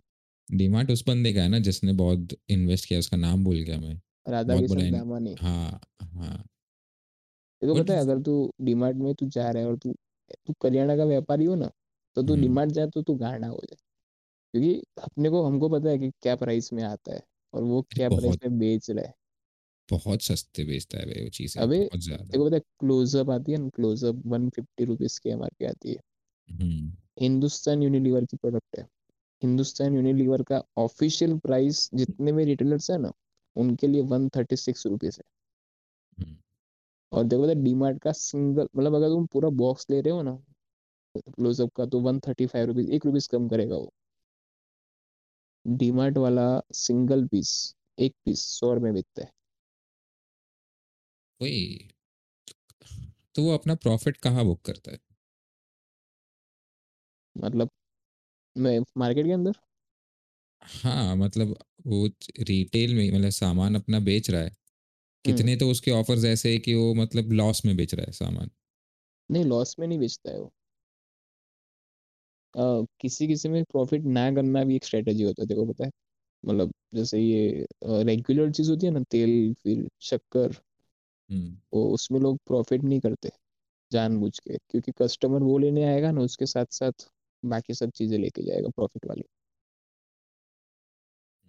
मॉल इन सब में ऐसा ही रहता है कि वो ये सब बाय वन गेट वन वो सब चीजें दिखाते हैं, क्योंकि वो वहां पे आए, वो क्या बोलते हैं, फुटफॉल्स बड़े ऐसा। वो तो भी तो है, फुटफॉल, तू सुपरमार्केट पे कुछ चीज़ें लेने जाता है तो मोस्ट पता है लाइकली जब डीमार्ट बाहर किस में निकलता कमाता है। है। डीमार्ट का सबसे ज्यादा प्रॉफिट फैशन कपड़े इन सब में होता है उनका। भले वो लगता है कि हाँ, यार 199 की टी शर्ट बेच रहे हैं, लेकिन वो 199 की टी शर्ट उसको 100 में ही पड़ती उससे भी सस्ती पड़ी हुई। है। हाँ। वही कुछ। ठीक है, मतलब ऐसे नॉर्मल क्वालिटी है, बट ऐसा कुछ खास क्वालिटी भी नहीं है, और घर पे पहनने के लिए सही वैसा टाइप बेचता है। मैंने भी पॉडकास्ट लिया है बनाने के लिए बहुत। सही है। हाँ, पॉडकास्ट बनाने के पॉडकास्ट लिए। बनाने के लिए सही है। हाँ, वो तो है। देखो कैसे, फिर मजा आया ये पॉडकास्ट करने में तेरे को? बहुत मजा आया। अभी तेरे को नींद आ रही है? नींद तो आएगी साले 12:30 बजे। ठीक है, चल करते हैं वापस भी कभी, मेरे को भी बहुत मजा आया।